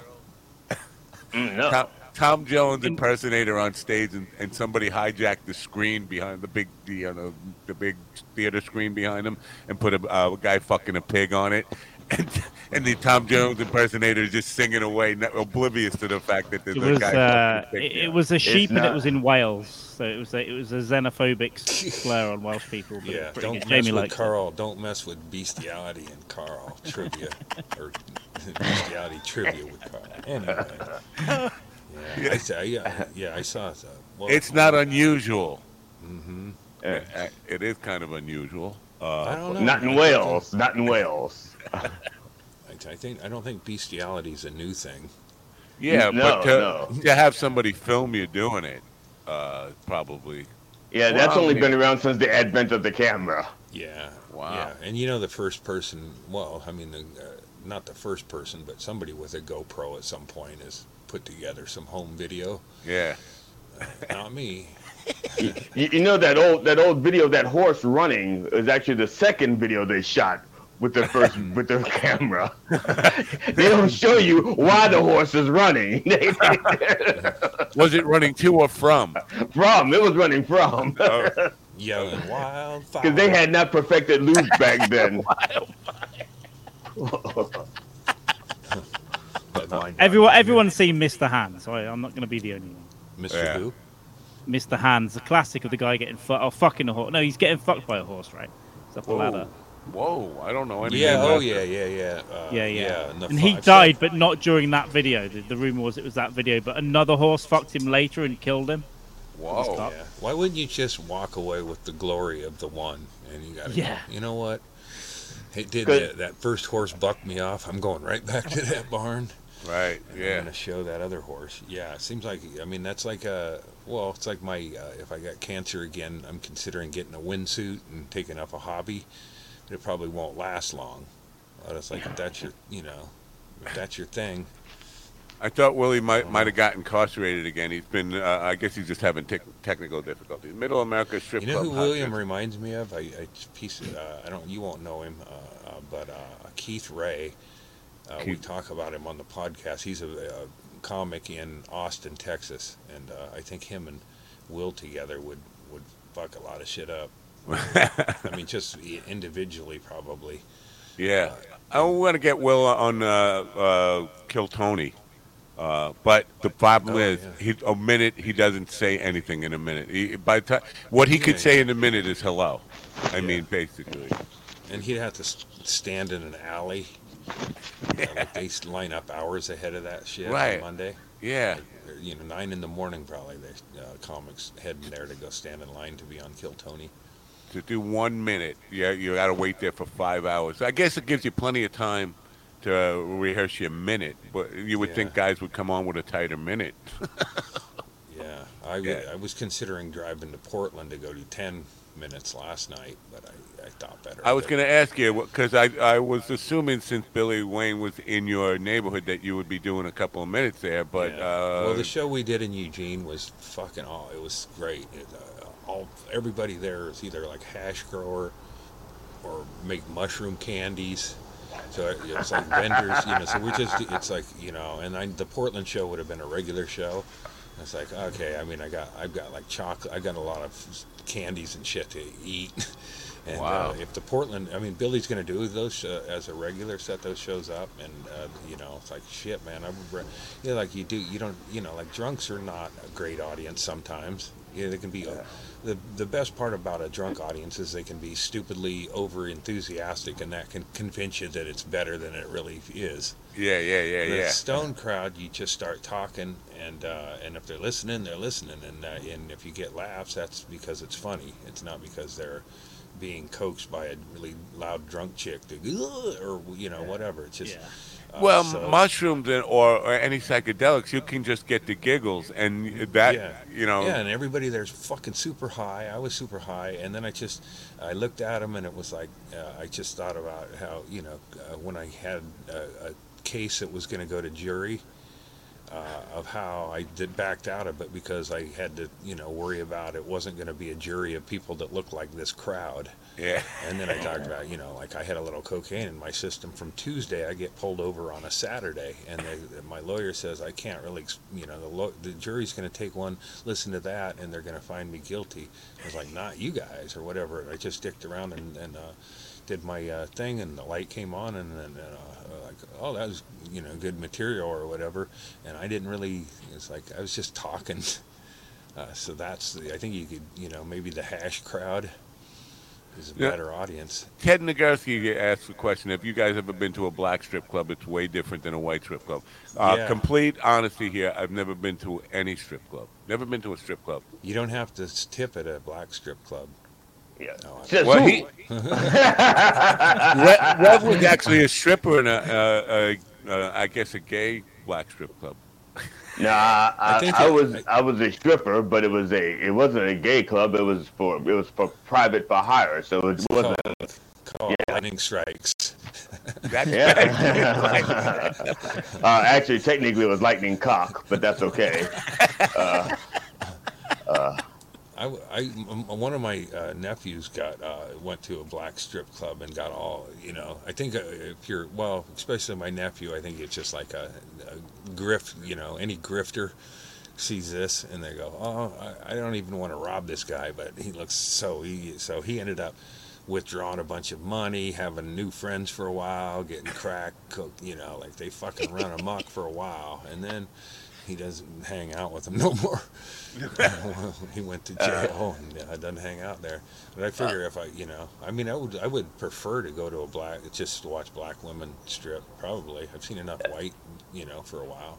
Yeah. It was funny. I went to a strip club with my nephew, and he had moved out of town, and so I had just gotten married to my first wife, and my nephew had met my first wife, but he knew her from like 10 years before. He hadn't seen her for like 10 years. And so we're in this club. It was, I think it was called the Cheetah Club. It was in Georgia, Atlanta, Georgia.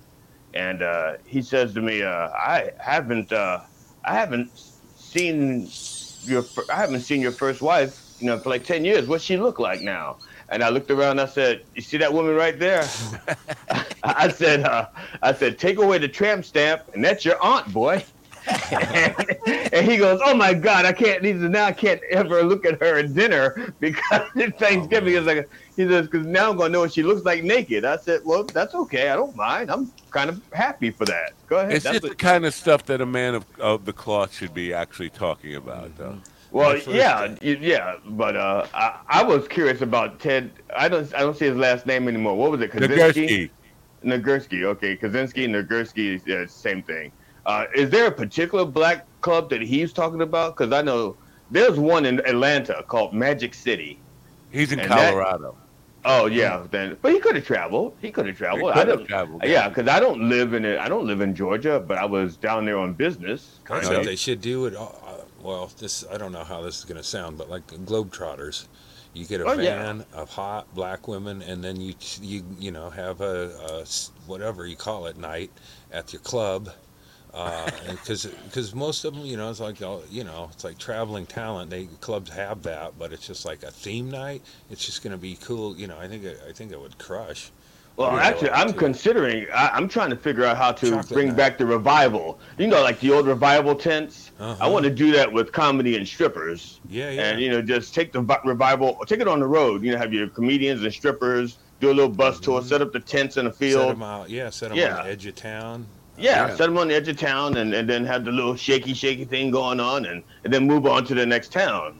You know, I'm still trying to figure that out. I never actually was in a strip club, but I have played in bars that were not supposed to be doing that kind of stuff. That basically had like strippers come in and dance in front of the band. Strippers who were hookers, basically come in and dance in front of the band and basically give out $20, $40 hand jobs and blow jobs and shit. See, Ted was in Atlanta. Oh yeah, yeah. Wow. And Atlanta. So I guess that's the place if you want to go to see. Well, see, at Magic City, that they're actually before you go into that. That's one of those places where you go in, and a lot of the women really are stripping and to pay for college. You know, for real. I mean, you walking in there, be like women there, like, and you actually can talk to them about intellectual stuff, like highbrow intellectual, like pre-med chemistry stuff like that. They, they go like. What you were doing? Like, of course. I thought of a name for my troop, the Globes Trotters. All right, this works. I like it. Rip the whole thing off. They come into town and they got the pole on their van. Yeah. That with the one porn star I've had on the program. What's her porn name? Eva Lovia or something like Lovia. Eva Lovia. She's got a reel I just saw this morning, which made me laugh because she's talking about the promise that our parents made that you go to college and get a 4-year degree and get a job. There has to be another way. And I'm thinking, you found your other way. You got rich fucking giving blowjobs on video. Yeah, but now it's like a teacher can do a OnlyFans and make way more than that woman who's sucking and grinding for years and stuff. Yeah. And it's like basically taking that knowledge and then doing the simplest shit on it. I don't know. I've been looked at them. I don't have money to throw at everybody's OnlyFans necessarily. But it's like there's 2 teachers in one school who were outed for having it's like even if they only get like 30 or 40 of the parents, it's like. If you could go back and go, oh man, my daughter's 5th grade teacher was hot. If she was, jerking off a cucumber, God. Wouldn't I be, letting my kid down to not at least, try to get to know the teacher? I wish there was something like that when I was 6th grade English teacher. She was, man, that all would be kinds of gray areas and shit. But can we have an OnlyFans economy where everybody has an? Yeah. Everybody wants to see. It's like I don't know. There's probably like 3 or 4 people who'd want to see me chuck off, or I mean, and then I'm an old dude, and my numbers may be way less than I think here. But well, if anybody reads your Wikipedia page, they're going to be They go, wow, this guy. Wow. Yeah, from my Wikipedia page, like he knows he works with Joey Diaz. All right, Joey Diaz. Otto and George was never a part of that fucking unbookable stuff either.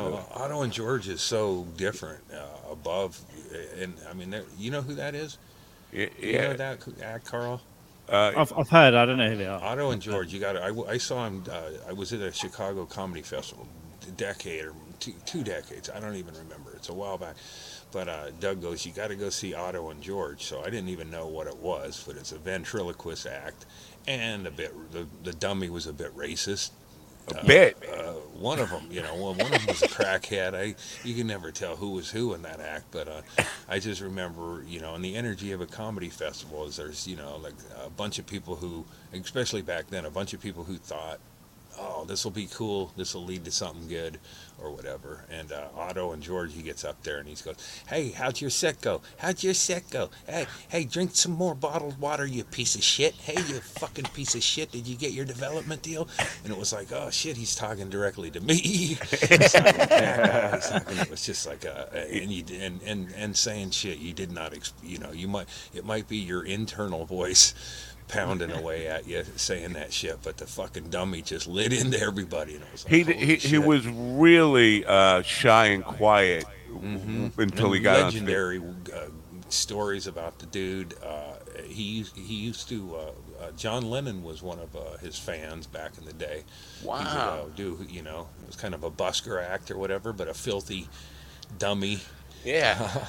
Doing a R-rated. We had him at a sidewalk. club. He came from New Jersey, and he was only getting paid $75 for the and New Jersey to Eastern Long Island, where he it's like a 4-hour drive. He had to hire somebody to drive him from New Jersey to the club, and then he comes in and he's like really quiet. And Ralph, who was this is Carl's friend Ralph Dice Clay.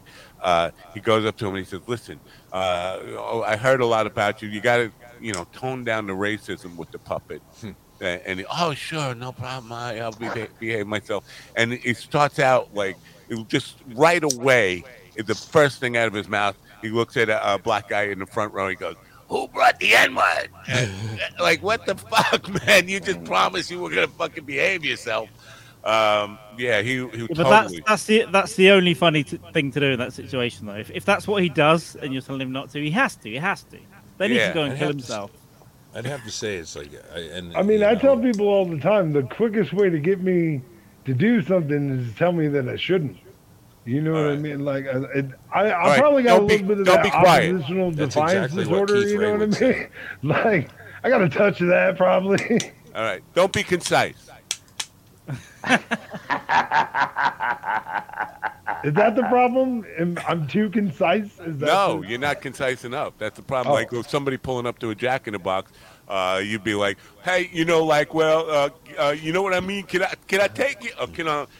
Okay, so they did it. Let me tell you about that time. Is that what you're saying? You'd say this. You think this special is good? Let me tell you about the special we had 4 years ago. Okay, you know what? I do that. I do. I'm sorry. You're not wrong about you. I'm a piece of shit. No, you're not. You're a guy in an old shit hat. Anyway, I am. So Otto and George was a very unique act, but we had April Brucker on last week. She actually was like, she looked up to George Otto.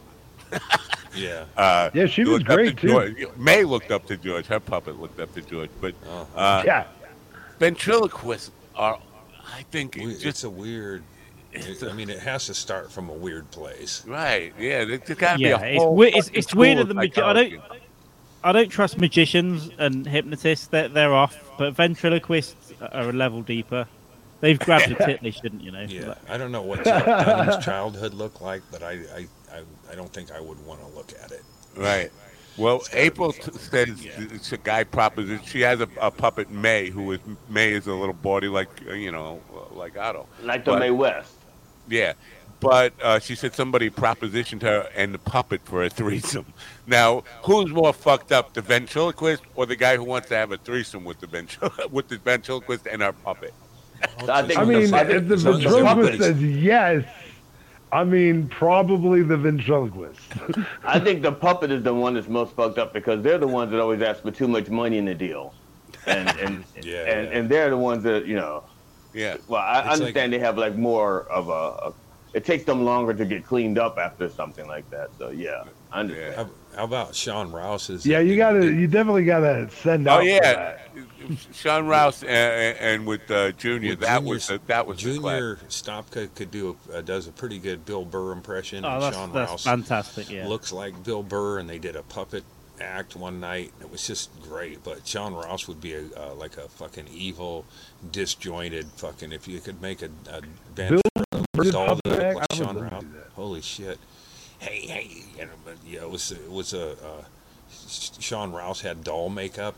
It was like probably the creepiest fucking version of Sean Rouse I've ever seen. There's a YouTube video of that, right? There's got yeah. There was at one point. I don't know if Bill Burr might have had him take it down. I don't know. Wow. Speaking of Burr, Bill Burr's wife flipping off the president. Yeah, the only problem I had is he was kind of keeping it subdued behind his back. I would have been in his fucking face. Well, do you see Kid Rock? it's like Kid Rock is. If I were doing something that Kid Rock didn't, you get sucker punched, not by him, but it's like a weird crew walking by. So I could see, she could have stood up and just shined it on him or whatever. But there's a lot of weirdness in a what was that, in Vegas probably? It was Vegas. But around a UFC thing, and there's a lot of weird energy in there. So I would be hesitant to give anybody. I went to this was years ago. Doug Stanhope and me went to Vegas fights. Joe Rogan was there during filming Fear Factor, so we got great seats and the energy of the fucking room and everything. And we started heckling. Or Doug was great at. I was nervous to heckle there. It was a little out of my league, you know. We're sitting in front of NBA players and shit. You know, we had that good of seats, but. The early fights, Doug was heckling. The fight, going, you know, make him come. That always knocks me out like a light, among other fucking gems. That one, both of the fighters acknowledged it. Like, shit, you know? The early fights, it was like you could say whatever you were saying was echoed through the room. And then as it got more crowded, you know, we relented a little. But I remember Don King walks in and people are like, oh, Don King's here and everything. And Doug goes, only in America can you get rich by being a complete douchebag or something to that effect that Don King had to hear and shit. But the whole time I was just sure we were going to get our asses kicked and get thrown out of there. But wow. We made it.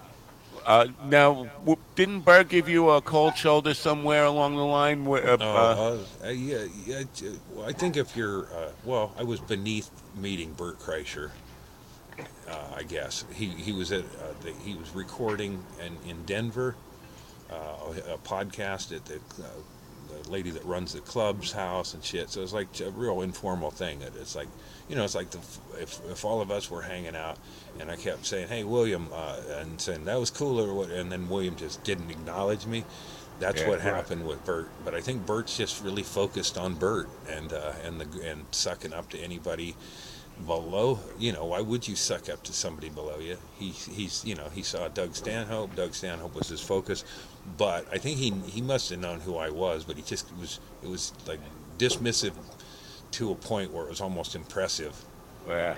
You know what was good? Will got Jackie Martling on the Bertcast, and Jackie acknowledged to Bert that he had no fucking idea who he was on the Bertcast, and it was a beautiful moment to see Bert have to suck up to somebody saying, "Listen, you might be famous, but I have no fucking idea who you are. I've never heard of you."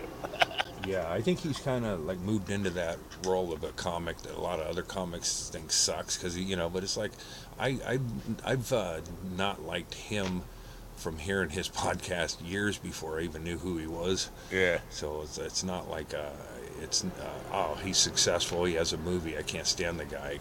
I just found his energy on his podcast was grinding, and Stanhope would put it on long road trips.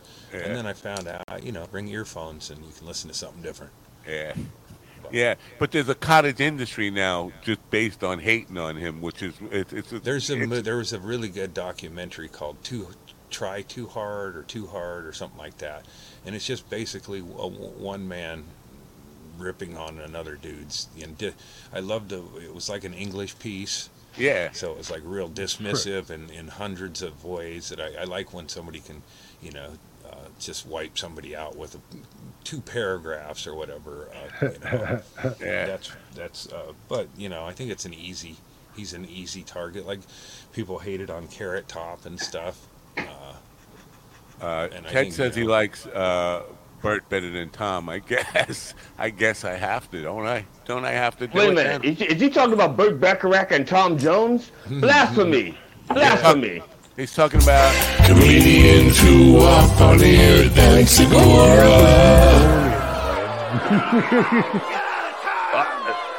I've born recently. I'm definitely. I don't know enough about Tom, but when was the last time they performed together? They don't have to perform together. Not for him to just even make that comparison. He put their names in the same sentence. That's not right. That's not right. It's Tom Jones. Fair enough. Tom Jones is here. Tom Jones is here. Burt Bacharach is down here. Burt Bacharach would agree with that. Is he dead? Wow. I mean, he would have. Burt Backrub. Yes. Burt Backrub is dead. Really? Yeah. No. They never performed together. How about that? They never performed together. Did the Israelites claim Burt Bacharach? They claimed Tom Jones, didn't they? The New York black Israelites. Yeah. Tom Jones covered Todd Snyder's song not too long ago. Really? What? Yeah, talking blues. Wow. Yeah, and like I heard Todd Snyder's story where it's like he didn't even know that was going to happen, and I want to. That's got to be pretty cool, though. I mean, I know because Todd Snyder's not like part of, the industry, the machine, the music machine. So for him to get covered by, let's face it, Tom Jones is a fucking icon. Yeah, and it's an interesting song too. It's a really fucking smart, clever tune. It's about reality and mentions Trump a little bit, but not. It doesn't. It's how we went from A to B, right, and ended up where we are. Very cool. Well, good for him. I wonder how much if he got paid on that. Yeah, I mean, you get paid, probably like $4, right? Right. Yeah. The whole thing about how people used to be able to get rich with one hit or one song covered like that. That's gone. That's fucking I don't gone. think I mean, I heard it on the internet. I doubt. Is there even a top 40 where a Tom Jones hit could be played? But and you didn't probably pay for What's New Pussycat, but then it will only be getting played because people will be banning it.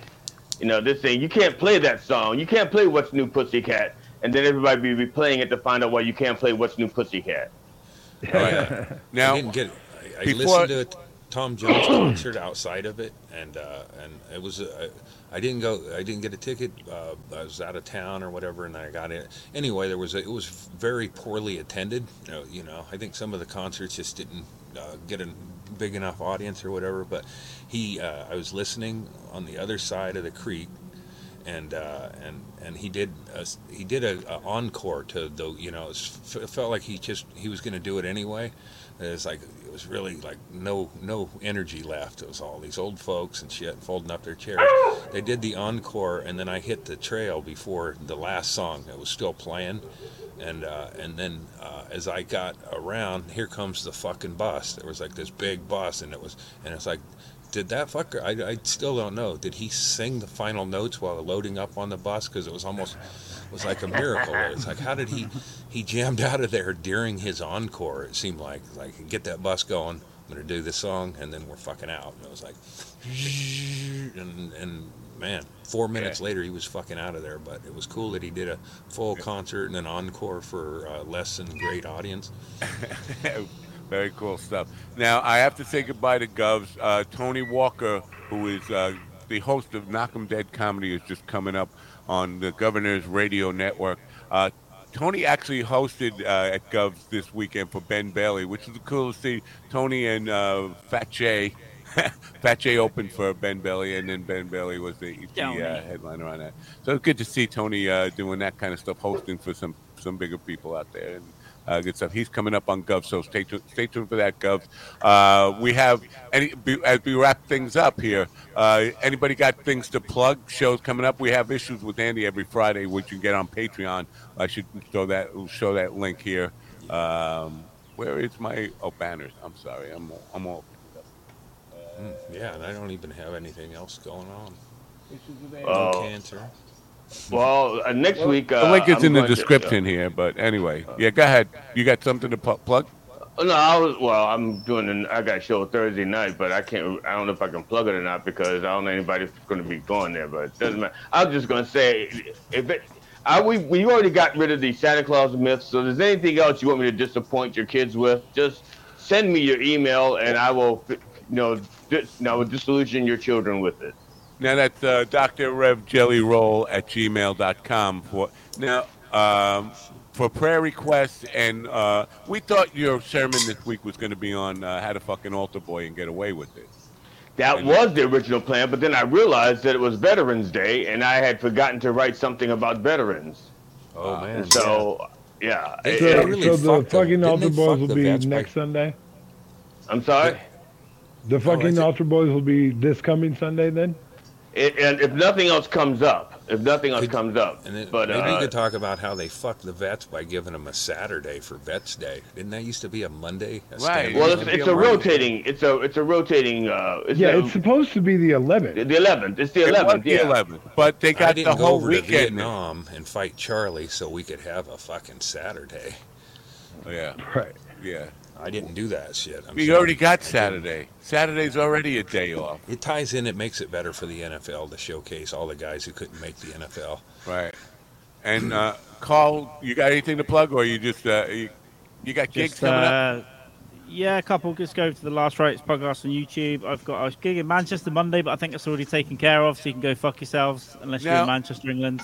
That pub you slept in the other night, was that a show you did, or? Yeah. So it's a dilapidated venue. It's almost illegal, but he holds on and runs the shittest comedy festival in the UK. It's called the Hollybush. And when I go there, it's so difficult to get to. He lets me sleep there now, but it is cold. I love the almost illegal stuff. Yeah, you looked like you were freezing in that place. Well, it's illegal at that point where you're letting people sleep in a Yeah, I'm not sure that's warehouse. legal. That's probably not legal at all. He has no heating. Did you have a 14-year-old adopted kid with you? Under the pool table. But he owns the building outright. He lets anyone do what he wants in there in terms of comedy. So shout out. I won't say which pub because of all the illegal stuff, but shout out to Dave. Wow. And are you still planning on coming over in the spring? And if so, is that plan on going out west and that plan? I don't know. I'll know soon where I'll go, but probably a few different places. Any news from Jamie Dykes? Are you doing anything with him in the near future? He's the laziest piece of shit that I know. Every two weeks they say, "Do you want to do this?" He agrees. You giving him that title? We've met. Yeah. That is true. Right. Second laziest piece of shit, you know. I don't know. You got down to Austin to do a show, a podcast. I have been moving off of my couch recently. Ain't no way Jamie would ever get to another city to do his podcast, right? He ain't leaving Wales, Cardiff. The particular village where they filmed the sheep fucking video, he won't leave there. So. Oh yeah, and Will found some movie footage of me the other day, and he was all excited about it. Like he sent me screaming, "Is that you? Is that you? Please say it's you!" Well, because we had one conversation about it. Right? We had one conversation about where you might be in this movie, and you were actually in the opening credits. Well, yeah, you were very like the credits weren't even finished, and then I already spotted you. And an hour and 15 minutes later, I think you see pretty much the same shot. It probably is close to that or something. Yeah. But also, I want to say that I'm on Cameo now, so which means that, and just so you know, I'll make any kind of video people want. It don't have to be a birthday. It could be a birthday. It could be a roast. I don't give a shit. I want to see you fucking $20. I want Cameo. I got $20 cameos. You can find me on the Cameo app. How much to fuck a pig? First of all, you're asking Will. I mean, it has to be a legal act. It can't be bestiality, sir. That's a crime. That's against Cameo policy. But I think we're all when I hear pig, I'm immediately think of an overweight woman. Right, like his first wife was like 400 pounds and like had titties bigger than him. Overweight. I mean, listen, I'm not against being with a big gal. I've done that before many times. Oh yeah, you could do. But you can do a pig and become prime minister of England. So. Mm-hmm. Yeah, a big woman in a police uniform, and it's like fucking understated. You know, you're double. I mean, okay, so listen, all right, that's a different thing. That's if I start an OnlyFans, which may happen. It's not impossible. Well, William, it's really not. Maybe you could get her to oink. I've threatened this a number of times. We're about at that juncture. I'm telling you, Kelly would promote it anyway. She would be buying it. She'd probably be my biggest customer. What are you talking about? Yeah. Well, okay. I'll just say, Ted, your answer to your question is no. I'm not a Catholic priest. I'm non-denominational. Non-denominational. $20, Will. I'll pay for a cameo, but you need to go to Taco John's and ask for your job back and tell him you used to be somebody. Yeah. Okay, well, I'll have to, when I'm back in the Midwest, I can do that because I'm not there. There's none here.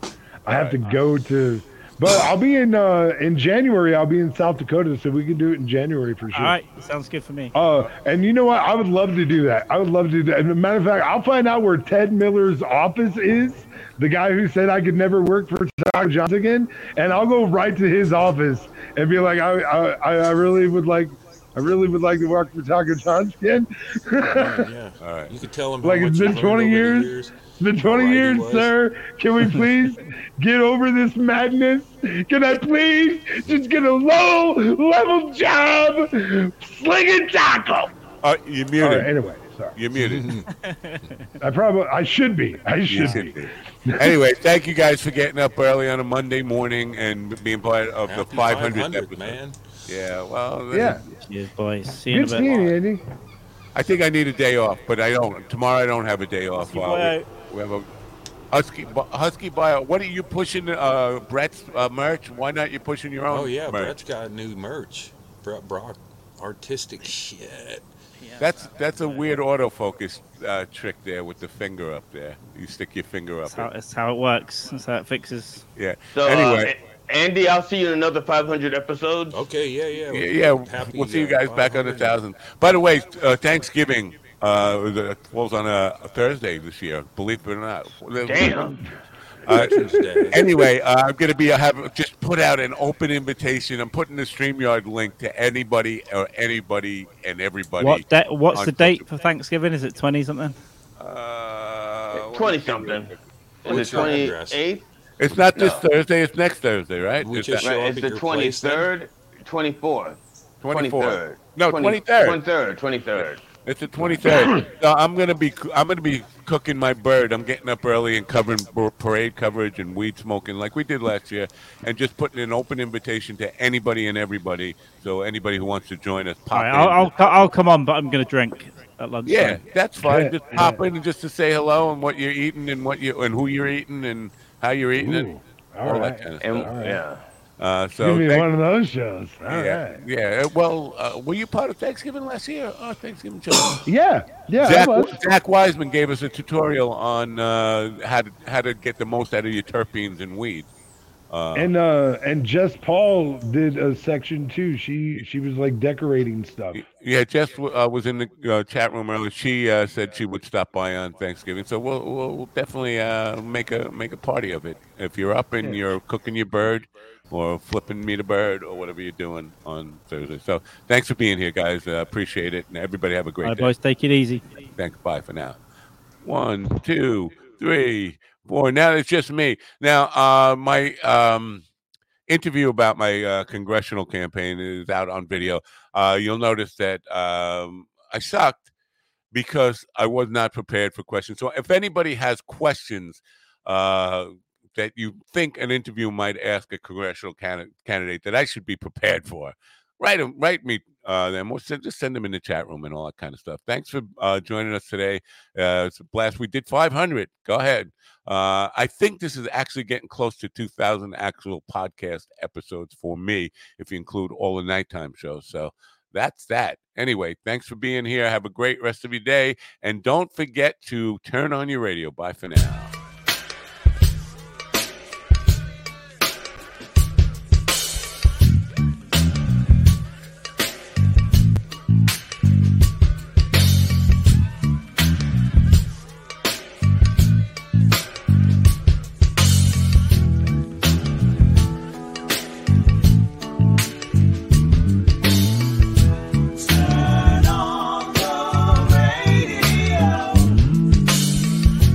I